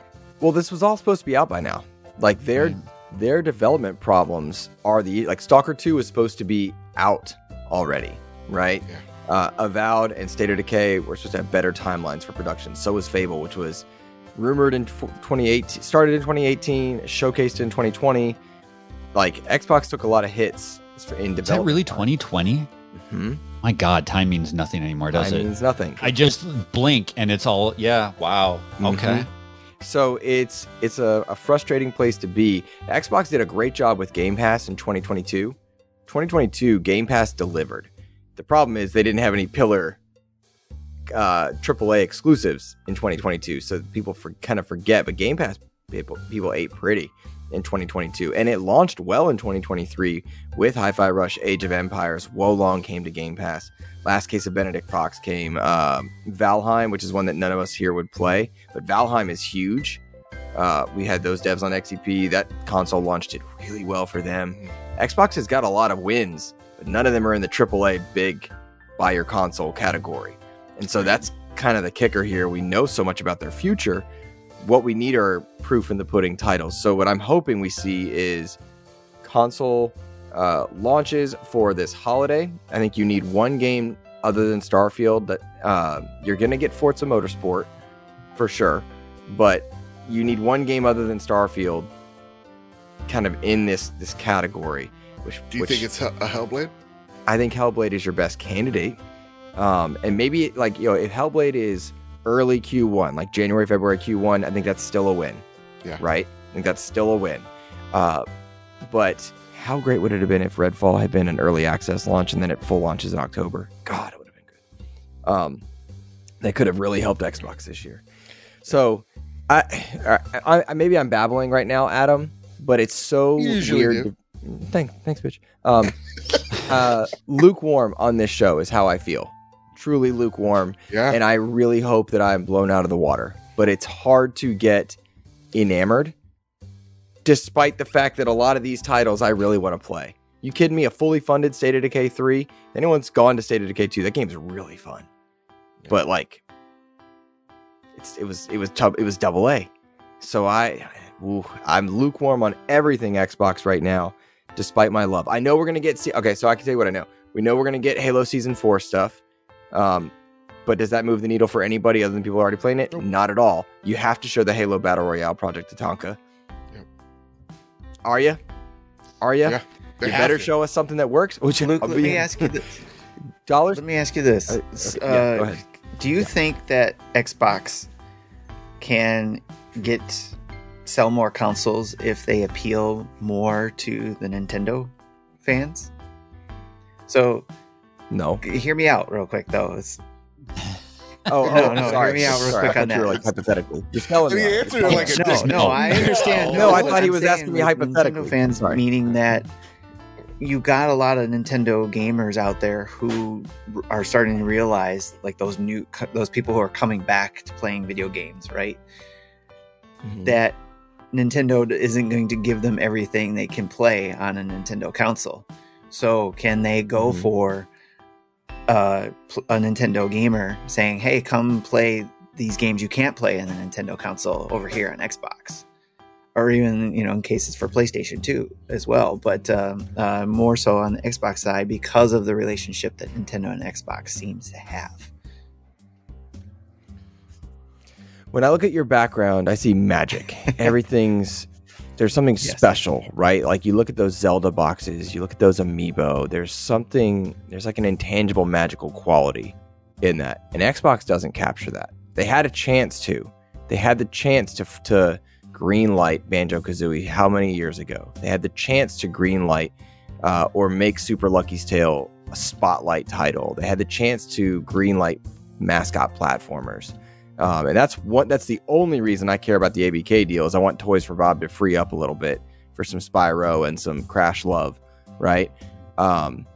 So I don't think that's Microsoft's game. Microsoft's game to me is a quantity over quality. They give you a lot of good games. Like you can't tell me Minecraft Legends is a bad game, Hi-Fi Rush bad game, Ghostwire bad game. Like they give you a lot of games, but none of them have hit that top tier quality. And I think their strategy is to make their service available everywhere, not move consoles.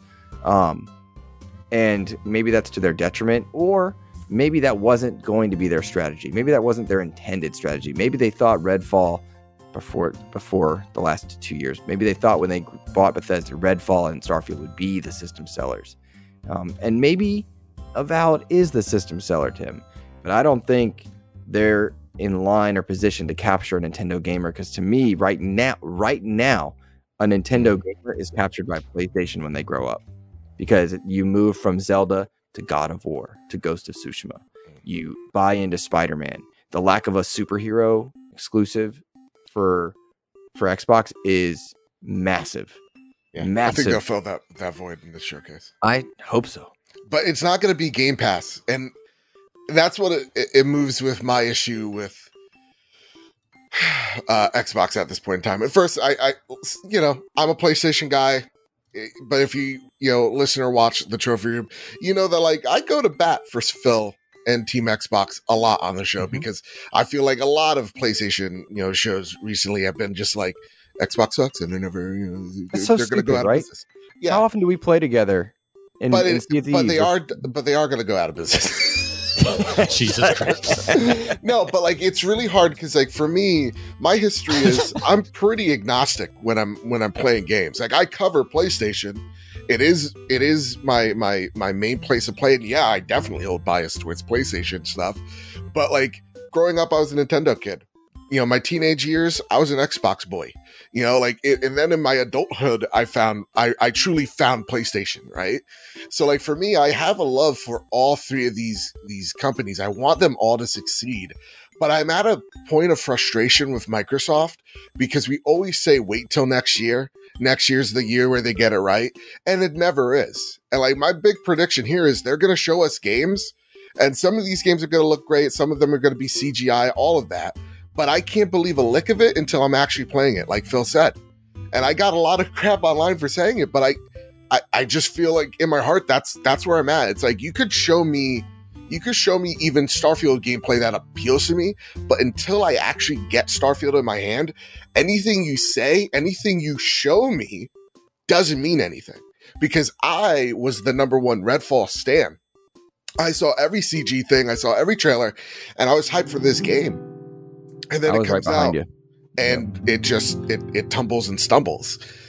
So like for me, and now I have no interest of playing it or touching it, because look, I'm busy playing Zelda. I got Diablo, I got Final Fantasy, humanity even taking a back seat for the moment. Like there's just too much to be playing for me the AA smaller stuff.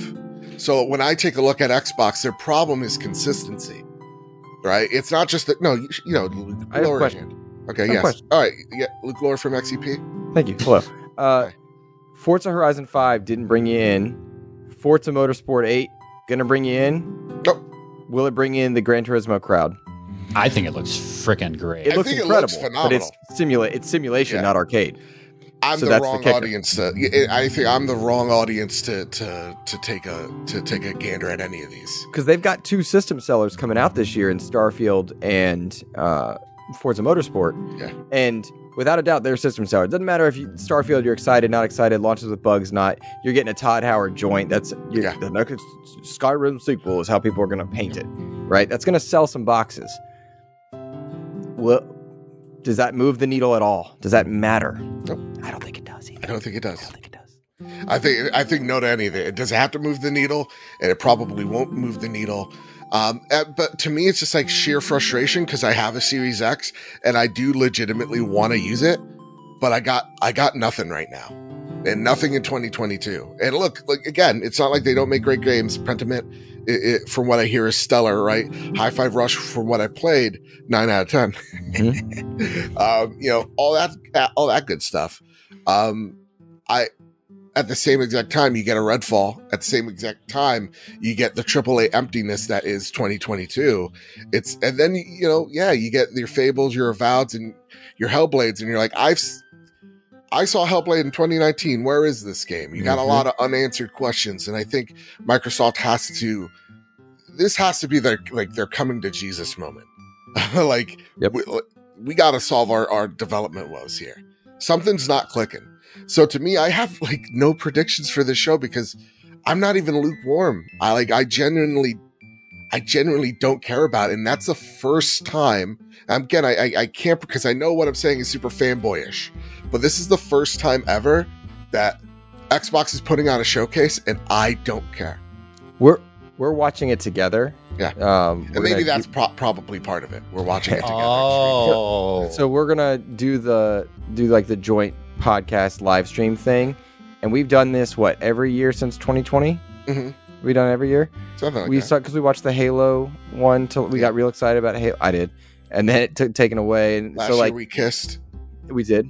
Yeah. Tongue. Oh yeah. But every Double point year, on that one, bud. every year Xbox has a good showcase.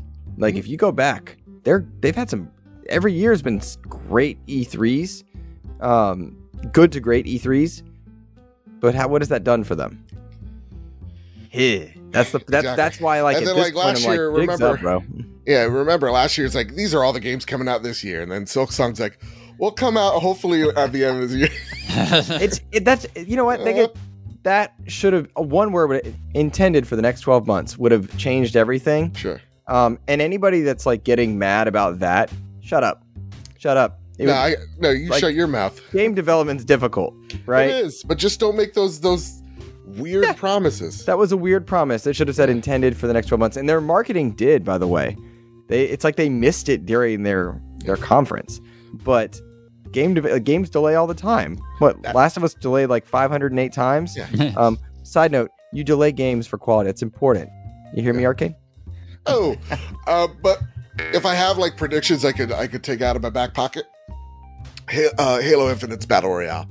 I think that is the big thing coming this fall. I think you're going to get that Gears of War collection. That's another thing coming out. Really? Maybe. Yeah. I'll play this shit out of that game. Dude, oh my God, are you kidding We'll me? do it together. Let's do it together. Yeah. Yes. Of course. Oh. And then, yeah, you're going to probably see more Fable. Hey, The that was best soundboard. Do not come. that was inappropriate. No, that's the best soundboard I've ever heard. That's in my one of our life. favorites. Yeah, I use it almost daily. But yeah, no, that's what I think. You see that Halo Battle Royale, that's intended for this year. You see that Gears collection, that's intended for this year, and I will play the ever living shit out of it. And we see Fable, and I think Playground is probably the best developer that they got, right next to Ninja Theory and Coalition. So let's see what this Fable's looking like. You know, are we gonna get something closer to The Witcher? of style and play, or are we going to get something more Breath of the Wild-esh in terms of open world design? That's what I would be looking forward to and getting excited about. Tim, what do you think is going to happen on Xbox? You got any Xbox predictions? So again, the reason why I asked that question from the Nintendo fan perspective is because of Perfect Dark. I was wondering if they were going to show anything in regards to Perfect Dark, maybe even along the lines of what they did with GoldenEye with Nintendo, as far as, having, the original games. Nintendo would get the original, how they do it over there. Xbox would get the enhanced version, how they do it over there. But that would help build hype for whatever they're building towards the new Perfect Dark game. So whatever that might be now. Perfect Dark got reset. I know it got reset before, but I thought I understood them doing a new Perfect Dark game. So, okay. So Luke was a big fan of Avengers. Swim in Sevens. And a lot of that team got pulled and sent to sent to Perfect Dark when Crystal Dynamics was called in for help. Because the people that were working on Perfect Dark used to work at Crystal Dynamics. That was why that happened. And then there was Trouble in Paradise with that version, and I don't know what's happened since then. But that's, to me, very frustrating, right? It's not the Rare IP they need to be rebooting. And Joe. Yeah, and that would be cool to see too. But that's why I was just trying to see is there some sort of relationship there still, where there's that connection of, yes, we know Nintendo has its fans, its Rare fans, and would want to play some of those games over there. But can we, because they're able to play them over there, can we bring them over to the Xbox to play the new version? So that's, I'm looking, that was one of my, again, maybe hopes, but a prediction to see maybe a Perfect Dark thing. And then also some more on the Indiana Jones game. Is it going to probably be an Uncharted for the Xbox? Sure, but I'll take it. Oh, yeah. I feel like I along with 5 other people, get super jazzed about Indiana Jones. Like, I know this latest one is getting flack because of CG face, but I don't. Oh, yeah, the movie itself, yeah, for sure. No one cares about Indiana Jones, guys. Yeah. That was a weird IP to get in the first one. I mean, that's for old people. The kids don't care, man. That's for us. Yes. It's for us. Where the fuck are my keys? Exactly. I think that'll be the first game my father's like, I heard there's Indiana Jones. They got it on the computers. And I'm like, yeah, you want to see it? Okay. Yes. Any game that I get a punch a Nazi right in the face and then have like you roll the end, the dice to see if it's DeSantis is like late. I'll take that chance. Yeah. Oh my God. I when I'm looking at, I'm just like Joe. I'm like, I want them to show something they haven't shown yet, because what they have shown hasn't really spoken to me. Yeah. But I don't think they can. I don't think they can bring anything like a Fable or a Perfect Dark unless it is all gameplay and ready to rock. You know what I mean? Like, I don't think they can do that. I don't think they can do another teaser trailer. I mean, obviously this is all hyperbolic, but like that's like a dangerous thing to do. Unless you're really ready to rock with that game, just shut up about it. Don't even say it unless it's there. So then that brings in State of Decay 3, which isn't a game for me. That brings in Halo Battle Royale, which I don't care about. I don't know. You like Fortnite though, right? I do. Okay. So is it Fortnite's art and its whimsicalness? It's the fact that Fortnite can be kind of any IP. Sure. And I'm not invested in Halo. Like Halo's fine. I can play Halo, but I'm not a Halo guy.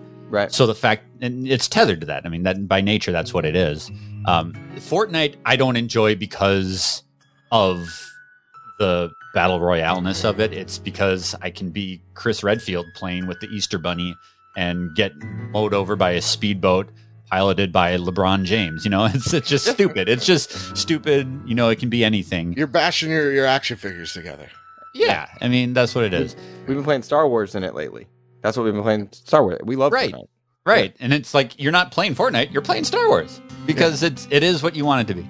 I am excited about Forza Motorsport. Like, and I didn't think I would be until Gran Turismo, because I've never been a simulation guy. But the fact that I loved Gran Turismo as much as I did, and then I saw what they showed of Motorsport, and I thought it looked better. So, like, to me, that is a game that appeals to me. But I don't have any predictions because I don't know what the hell. I don't know what they can do. I don't know what is on the docket for Xbox for this. They don't. We're all low on Xbox, which is a great place for Xbox to be in a showcase. Yeah. If your expectations are low, you can only go up. That's a way to look at it, right? But proof was always in the pudding. If the head of Xbox is saying that, they know they done messed around too much. And again, I go back to, it's not like they've had bad years. They've had one bad game. And like even their 2022, they delivered in Game Pass and their live service stuff. Like, we forget that Sea of Thieves is growing and doing very well. We forget that Grounded is growing and doing very well. We forget that State of Decay 2 is still getting updates and doing very well. We forget how strongly Microsoft supports its IP. Not to mention Minecraft is out there doing its thing. Dungeons and Legends have come out in this generation, which is, again, doing its thing. We forget that Microsoft Flight Simulator is continuing to grow and get more. But why would you think about those? Because they have their own communities, right? It's kind of like Destiny. Like, Destiny has news every other week. Nobody cares except the Destiny community. Right. People aren't paying attention to the Sea of Thieves unless you get Jack Sparrow again, or Peter Pan, or some sort of big Disney-esque IP.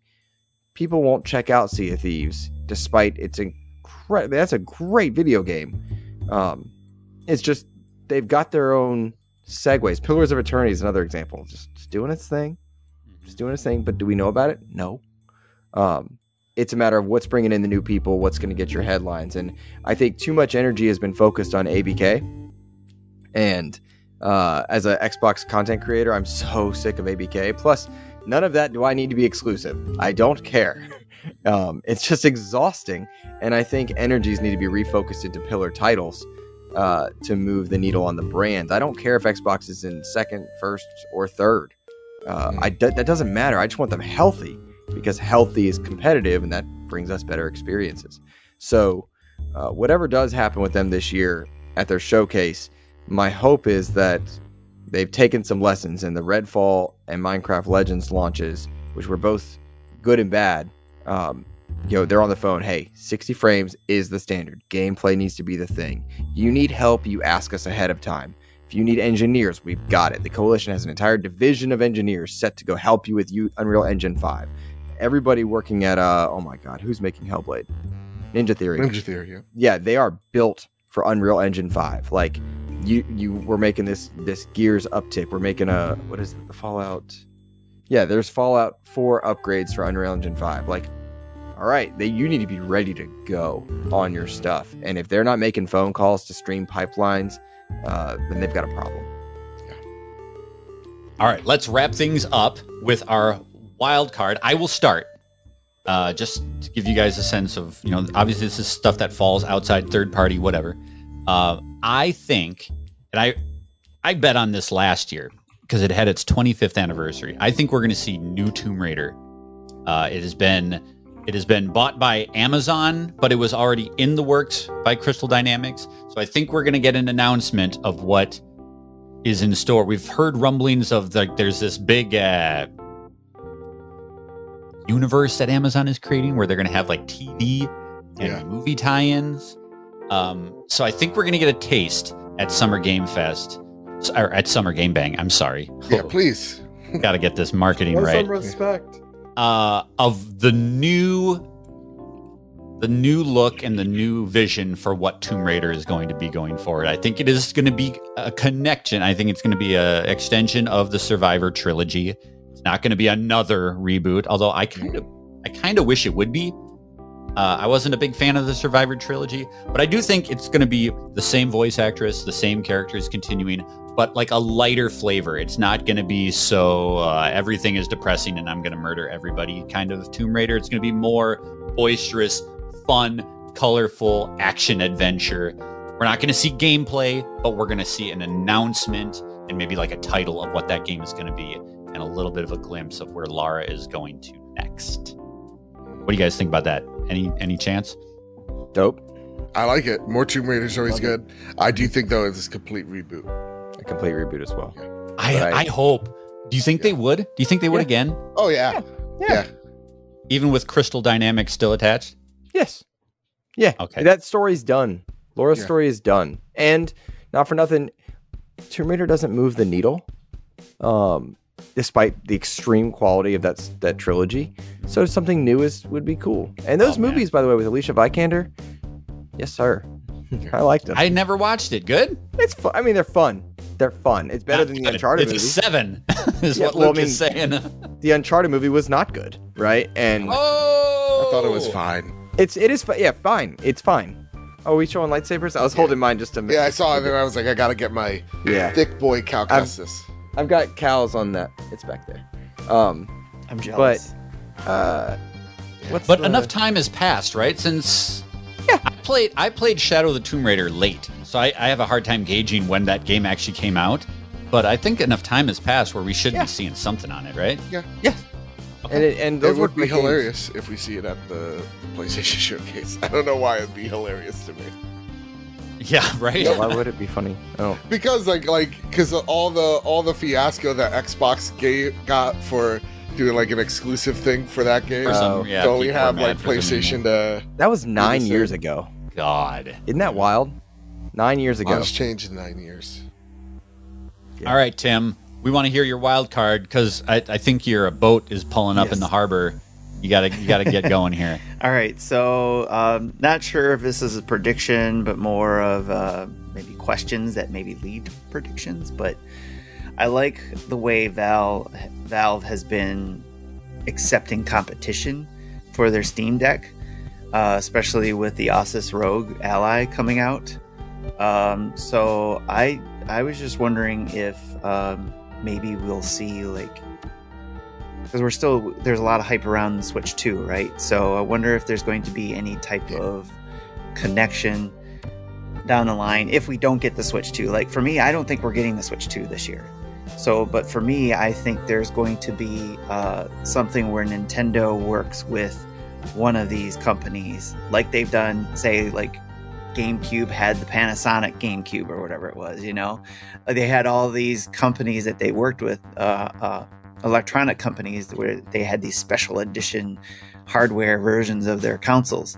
So I just was wondering if maybe these consoles would have, and this is definitely wild part of the wild card thing, but having Nintendo or having, say, a ROG Ally that could play Nintendo Switch games officially. It only plays or Steam Deck, that a version of that plays, Nintendo games, has access to the eShop officially.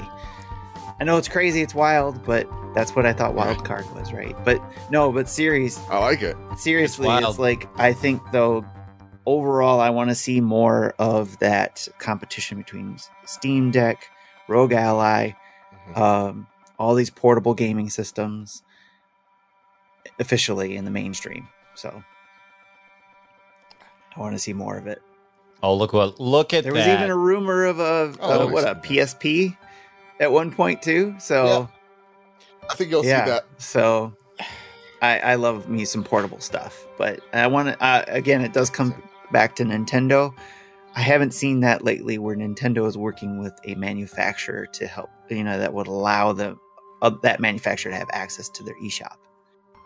All right, Luke, let's hear your wild card.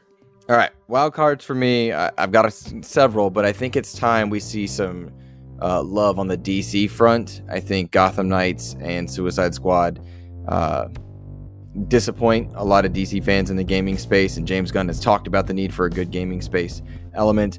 I would love to see a Superman something that's been a long rumored forever and ever. It was in development at one point, then it wasn't, and I think James Gunn wants to unify a lot of the gaming space with the film space, which I'm excited for, which would mean you couldn't get better than a logo, which is fine. I don't mind that as long as we know that it's happening. I'm down for that. In the meantime, to kind of fill that void, because Suicide Squad is not going to scratch the itch that a lot of people want, you get your Arkham collection, your Arkham remaster. Maybe it's time to bring them into this generation. Would be great, because Arkham Knight was the Xbox One, PS4 generation, and then the other three were PS3 and Xbox 360 games. And that is wild that it has been that long. It has been that long, yeah. And you can have a lot of Arkham-esque moments in Gotham Knights, but you got to look for them, and that's kind of a bummer. So I really would love some superhero goodness on the DC side. Wonder Woman's been in development. What does that mean now that James Gunn's kind of unifying their vision? There are other superheroes that we could take for a spin there. There's a lot you could do with a lot of DC IP, and I would like to see that. So my wild card is that we see the Arkham stuff come back, you get a Superman logo, and you see some Wonder Woman gameplay. Would love to see a Flash game. Would love to see a Green Lantern game. Is this Flash game the Flash takes on the state of Hawaii? I will tell you what, man, I'm so excited for this Flash movie, and people are like, yo, you can't like it. I'm like, hey, more than one people made that movie, bro. Like, calm it down. I saw one guy got really mad. It's like, more than one person makes a movie, and I'm not going to waste and throw away all of their talent because one person acting up. It's because one person beat up an entire state. I get it. And they couldn't catch him. He was the Flash. But I will tell you what, this movie I'm excited for, The Flash, because like Michael Keaton is back. They're getting General Zod back, and I will forever be sad that Henry Cavill's gone. But I got my 4-hour version. I can't complain about a thing, and I'm so excited for them to. I'm excited for people to be excited about DC, and I want that as my wild card to make its way into the gaming space again. I think we are underserviced in AAA superhero games. We've got Spider-Man. We had Guardians of the Galaxy, which wasn't quite the same. But beyond that, what have you gotten in the AAA space? You had Avengers, which gave you experiences, but it wasn't what people wanted. No. What else are you getting in the AAA superhero space? Wolverine's far way out. So excited for Spider-Man 2. But beyond that, I play Fortnite, where I can, if the web shooters are active that month,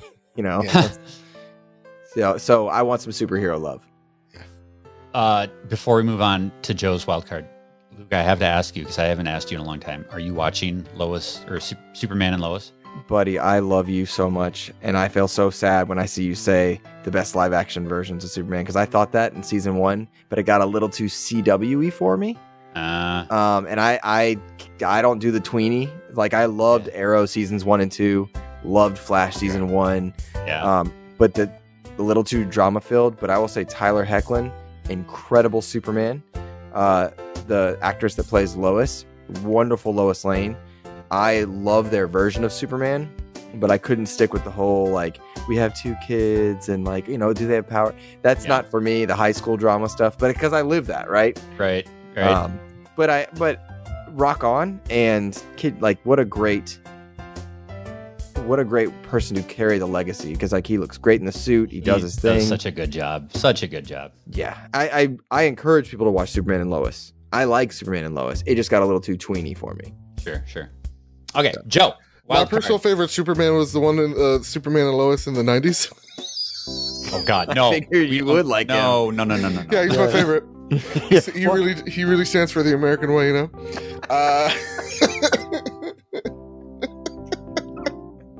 And also, like, the dude that in Xena, Kevin Sorbo. Yeah. God. Oh, hold on. Wait, I gotta get. He's my personal favorite.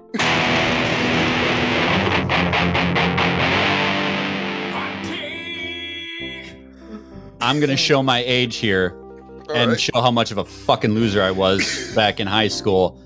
I loved Hercules and Xena. So did I. So fucking much. Part of it was the Sam Raimi, coming off of Evil Dead and Army of Darkness, and they had Bruce Campbell in there and all that stuff. But anyway, I unabashedly loved those shows. And him as a person. dirge. Kevin Sorbo has turned into the biggest cocksucker. Just the worst scum of the earth. That it like actively upsets me how much I looked up to him as a little teenage dumbass. Yeah. To see, and I know you're not supposed to get invested in that kind of thing, but to see somebody that you really loved, like you just look forward to every week, seeing him do his goofy kung fu shit on Hercules, and he just turned into the worst human on the face of the earth. I mean, like Joe said, Dean Cain wore the Superman S. That means so much to My me, favorite Superman. you know? It sucks when your heroes stop being your heroes, you know? It's just... I mean, just ask the whole entire state of Hawaii, you know? All right, Joe, let's get your wild card in here. You're right. I don't want to Recore 2, baby. Further. I want Recore 2 for real. You want Recore unironically. And I want Darksiders Genesis 2, and I want Crackdown 4. Yeah. There was I'd one love more. for them to try Crackdown 4 again. I don't want them to tell any of us. I didn't like 3, but I loved that they did it. If they just shadow dropped a crack, like don't tell anyone you're making it. You need a hi-fi rush Crackdown. And then one day it's like Crackdown 4 is out and you're all like, and you play it and it's good. All right. All right, so let's put our adult pants on, okay? Let's do this. You're supposed to wear pants? Yeah, my wild card pick. I was going around in my head. I'm like, what would I want my wild card pick to be? I got Peacemaker's dad, the game. Yeah, no, I think my wild card prediction is Phil Spencer gets on stage, tells you all that the ABK deal is dead, Xbox is folding, and he goes, "Here, meet the new owner." Elon Musk walks on stage. He goes, "We're rebranding." Holding hands with Phil Harrison. That's right. And they go, "We're rebranding the Xbox name into the Ouya. This is now the Ouya 2H." Should have said Stadia 2. No, it's Ouya. It's Ouya is love, Ouya is life, and Ouya will outlive us all. That's my wild card. Now, you want to get really crazy and then put some nuts in it? Here. I think we see Santa Monica's game. I think we see Naughty Dog's not Last of Us game. Not Last of Us game? They won't do that. They've been rumored to be making... Everybody says that Naughty Dog's making the sci-fi game, right?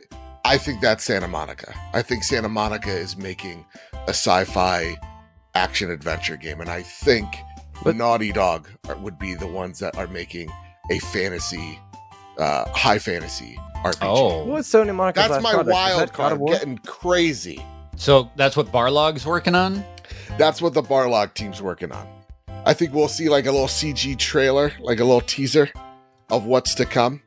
And then we see Naughty Dog. Like, I think Naughty Dog starts and finishes the show. Kind of akin to like PSX a few years back, where they started with, hey, here's Uncharted Lost Legacy, and then finish with Last of Us Part 2.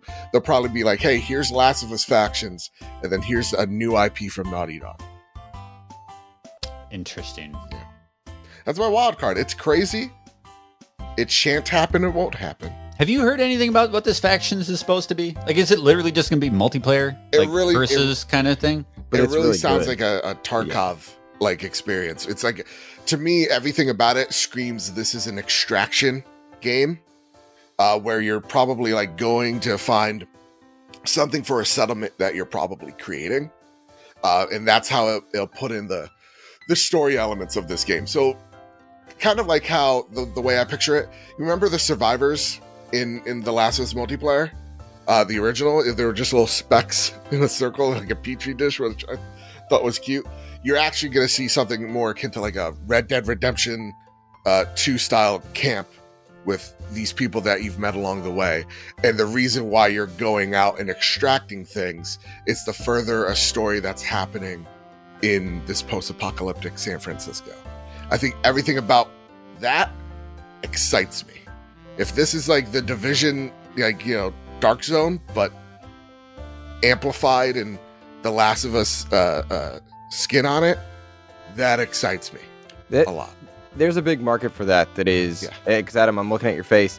The Valheim game I was bringing up earlier for Xbox, huge audience. Tarkov, huge audience. Those survival games, they've got a huge audience. You get one with Last of Us branding, it's going to do very well to bring PlayStation into the live service, persistent online game. So that'd be interesting. I could not care less about it, Joe. Oh man, see, yeah, dude, and I I love Naughty Dog. I love Last of Us. I just don't have any interest in a multiplayer experience with that brand. And not that it is what it is. Like, do what you're gonna do with your brand, but it is kind of a weird thing to have something you're heavily invested in go in a direction that you could not possibly care less about. Well, they did that with Last of Us 2. They ruined the franchise. Oh! My name's Luke, and I love golfing now. You son of It was a bad game, you know. Redfall for It's a life. great game. It's a great game. You just like this weird power fantasy thing, you know. Oh, I put my games in very easy, so I feel like God. You know, all that stuff. This is what I was hoping for with this show. Yep. Well, guys, those are our predictions. So at the very end of the show, we wrap things up with something that we call the caboose, where everybody brings a recommendation for something outside of the world of video games that they would recommend somebody partakes in, something you might enjoy, something you've been doing. I will begin while you guys think this over, because I'm super jacked. I'm so excited. Today, there is going to be a live stream. That's the day of this recording. So by the time you're listening to this, it'll be on demand. But today, there is a live stream Foo Fighters performance as they gear up for their new tour, for their new album, which comes out in a month. I am the biggest Foo Fighters fan. I love this band. They've got a lot to live up to with the passing of their drummer, Taylor Hawkins. This is their first album post his death. So they're bringing an energy and an importance to say that we're still here, we're still making music, and to honor his memory. Today they're going to be live streaming a concert as they prepare the new tracks, the new music, and the new vibe of Foo Fighters. So look for that on demand as you listen to this podcast. If you are a fan, I'm super I got a excited question for that. Yeah. Who's the replacement drummer? I don't think they've said. I would imagine for the album, it's probably Dave Grohl. He's probably doing the tracks on the album. But as far as who they're going to take on tour, I don't think they've even announced it yet. So I'm curious. I'm curious to tune in today to see who's sitting at the kit. Yeah. Cool if it was Linkin Park's drummer. Anybody's guess. They did their Taylor Hawkins tribute concerts, and they had different people rotating in and out. So it could be somebody from that. It could be somebody totally new. Unsure.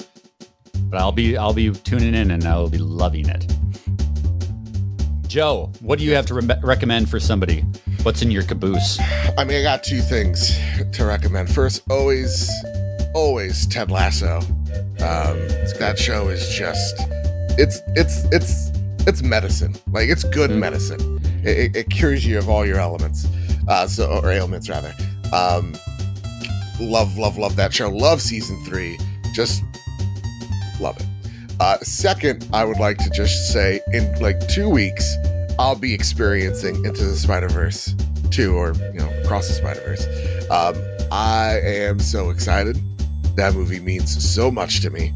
The first movie is my favorite movie of all time.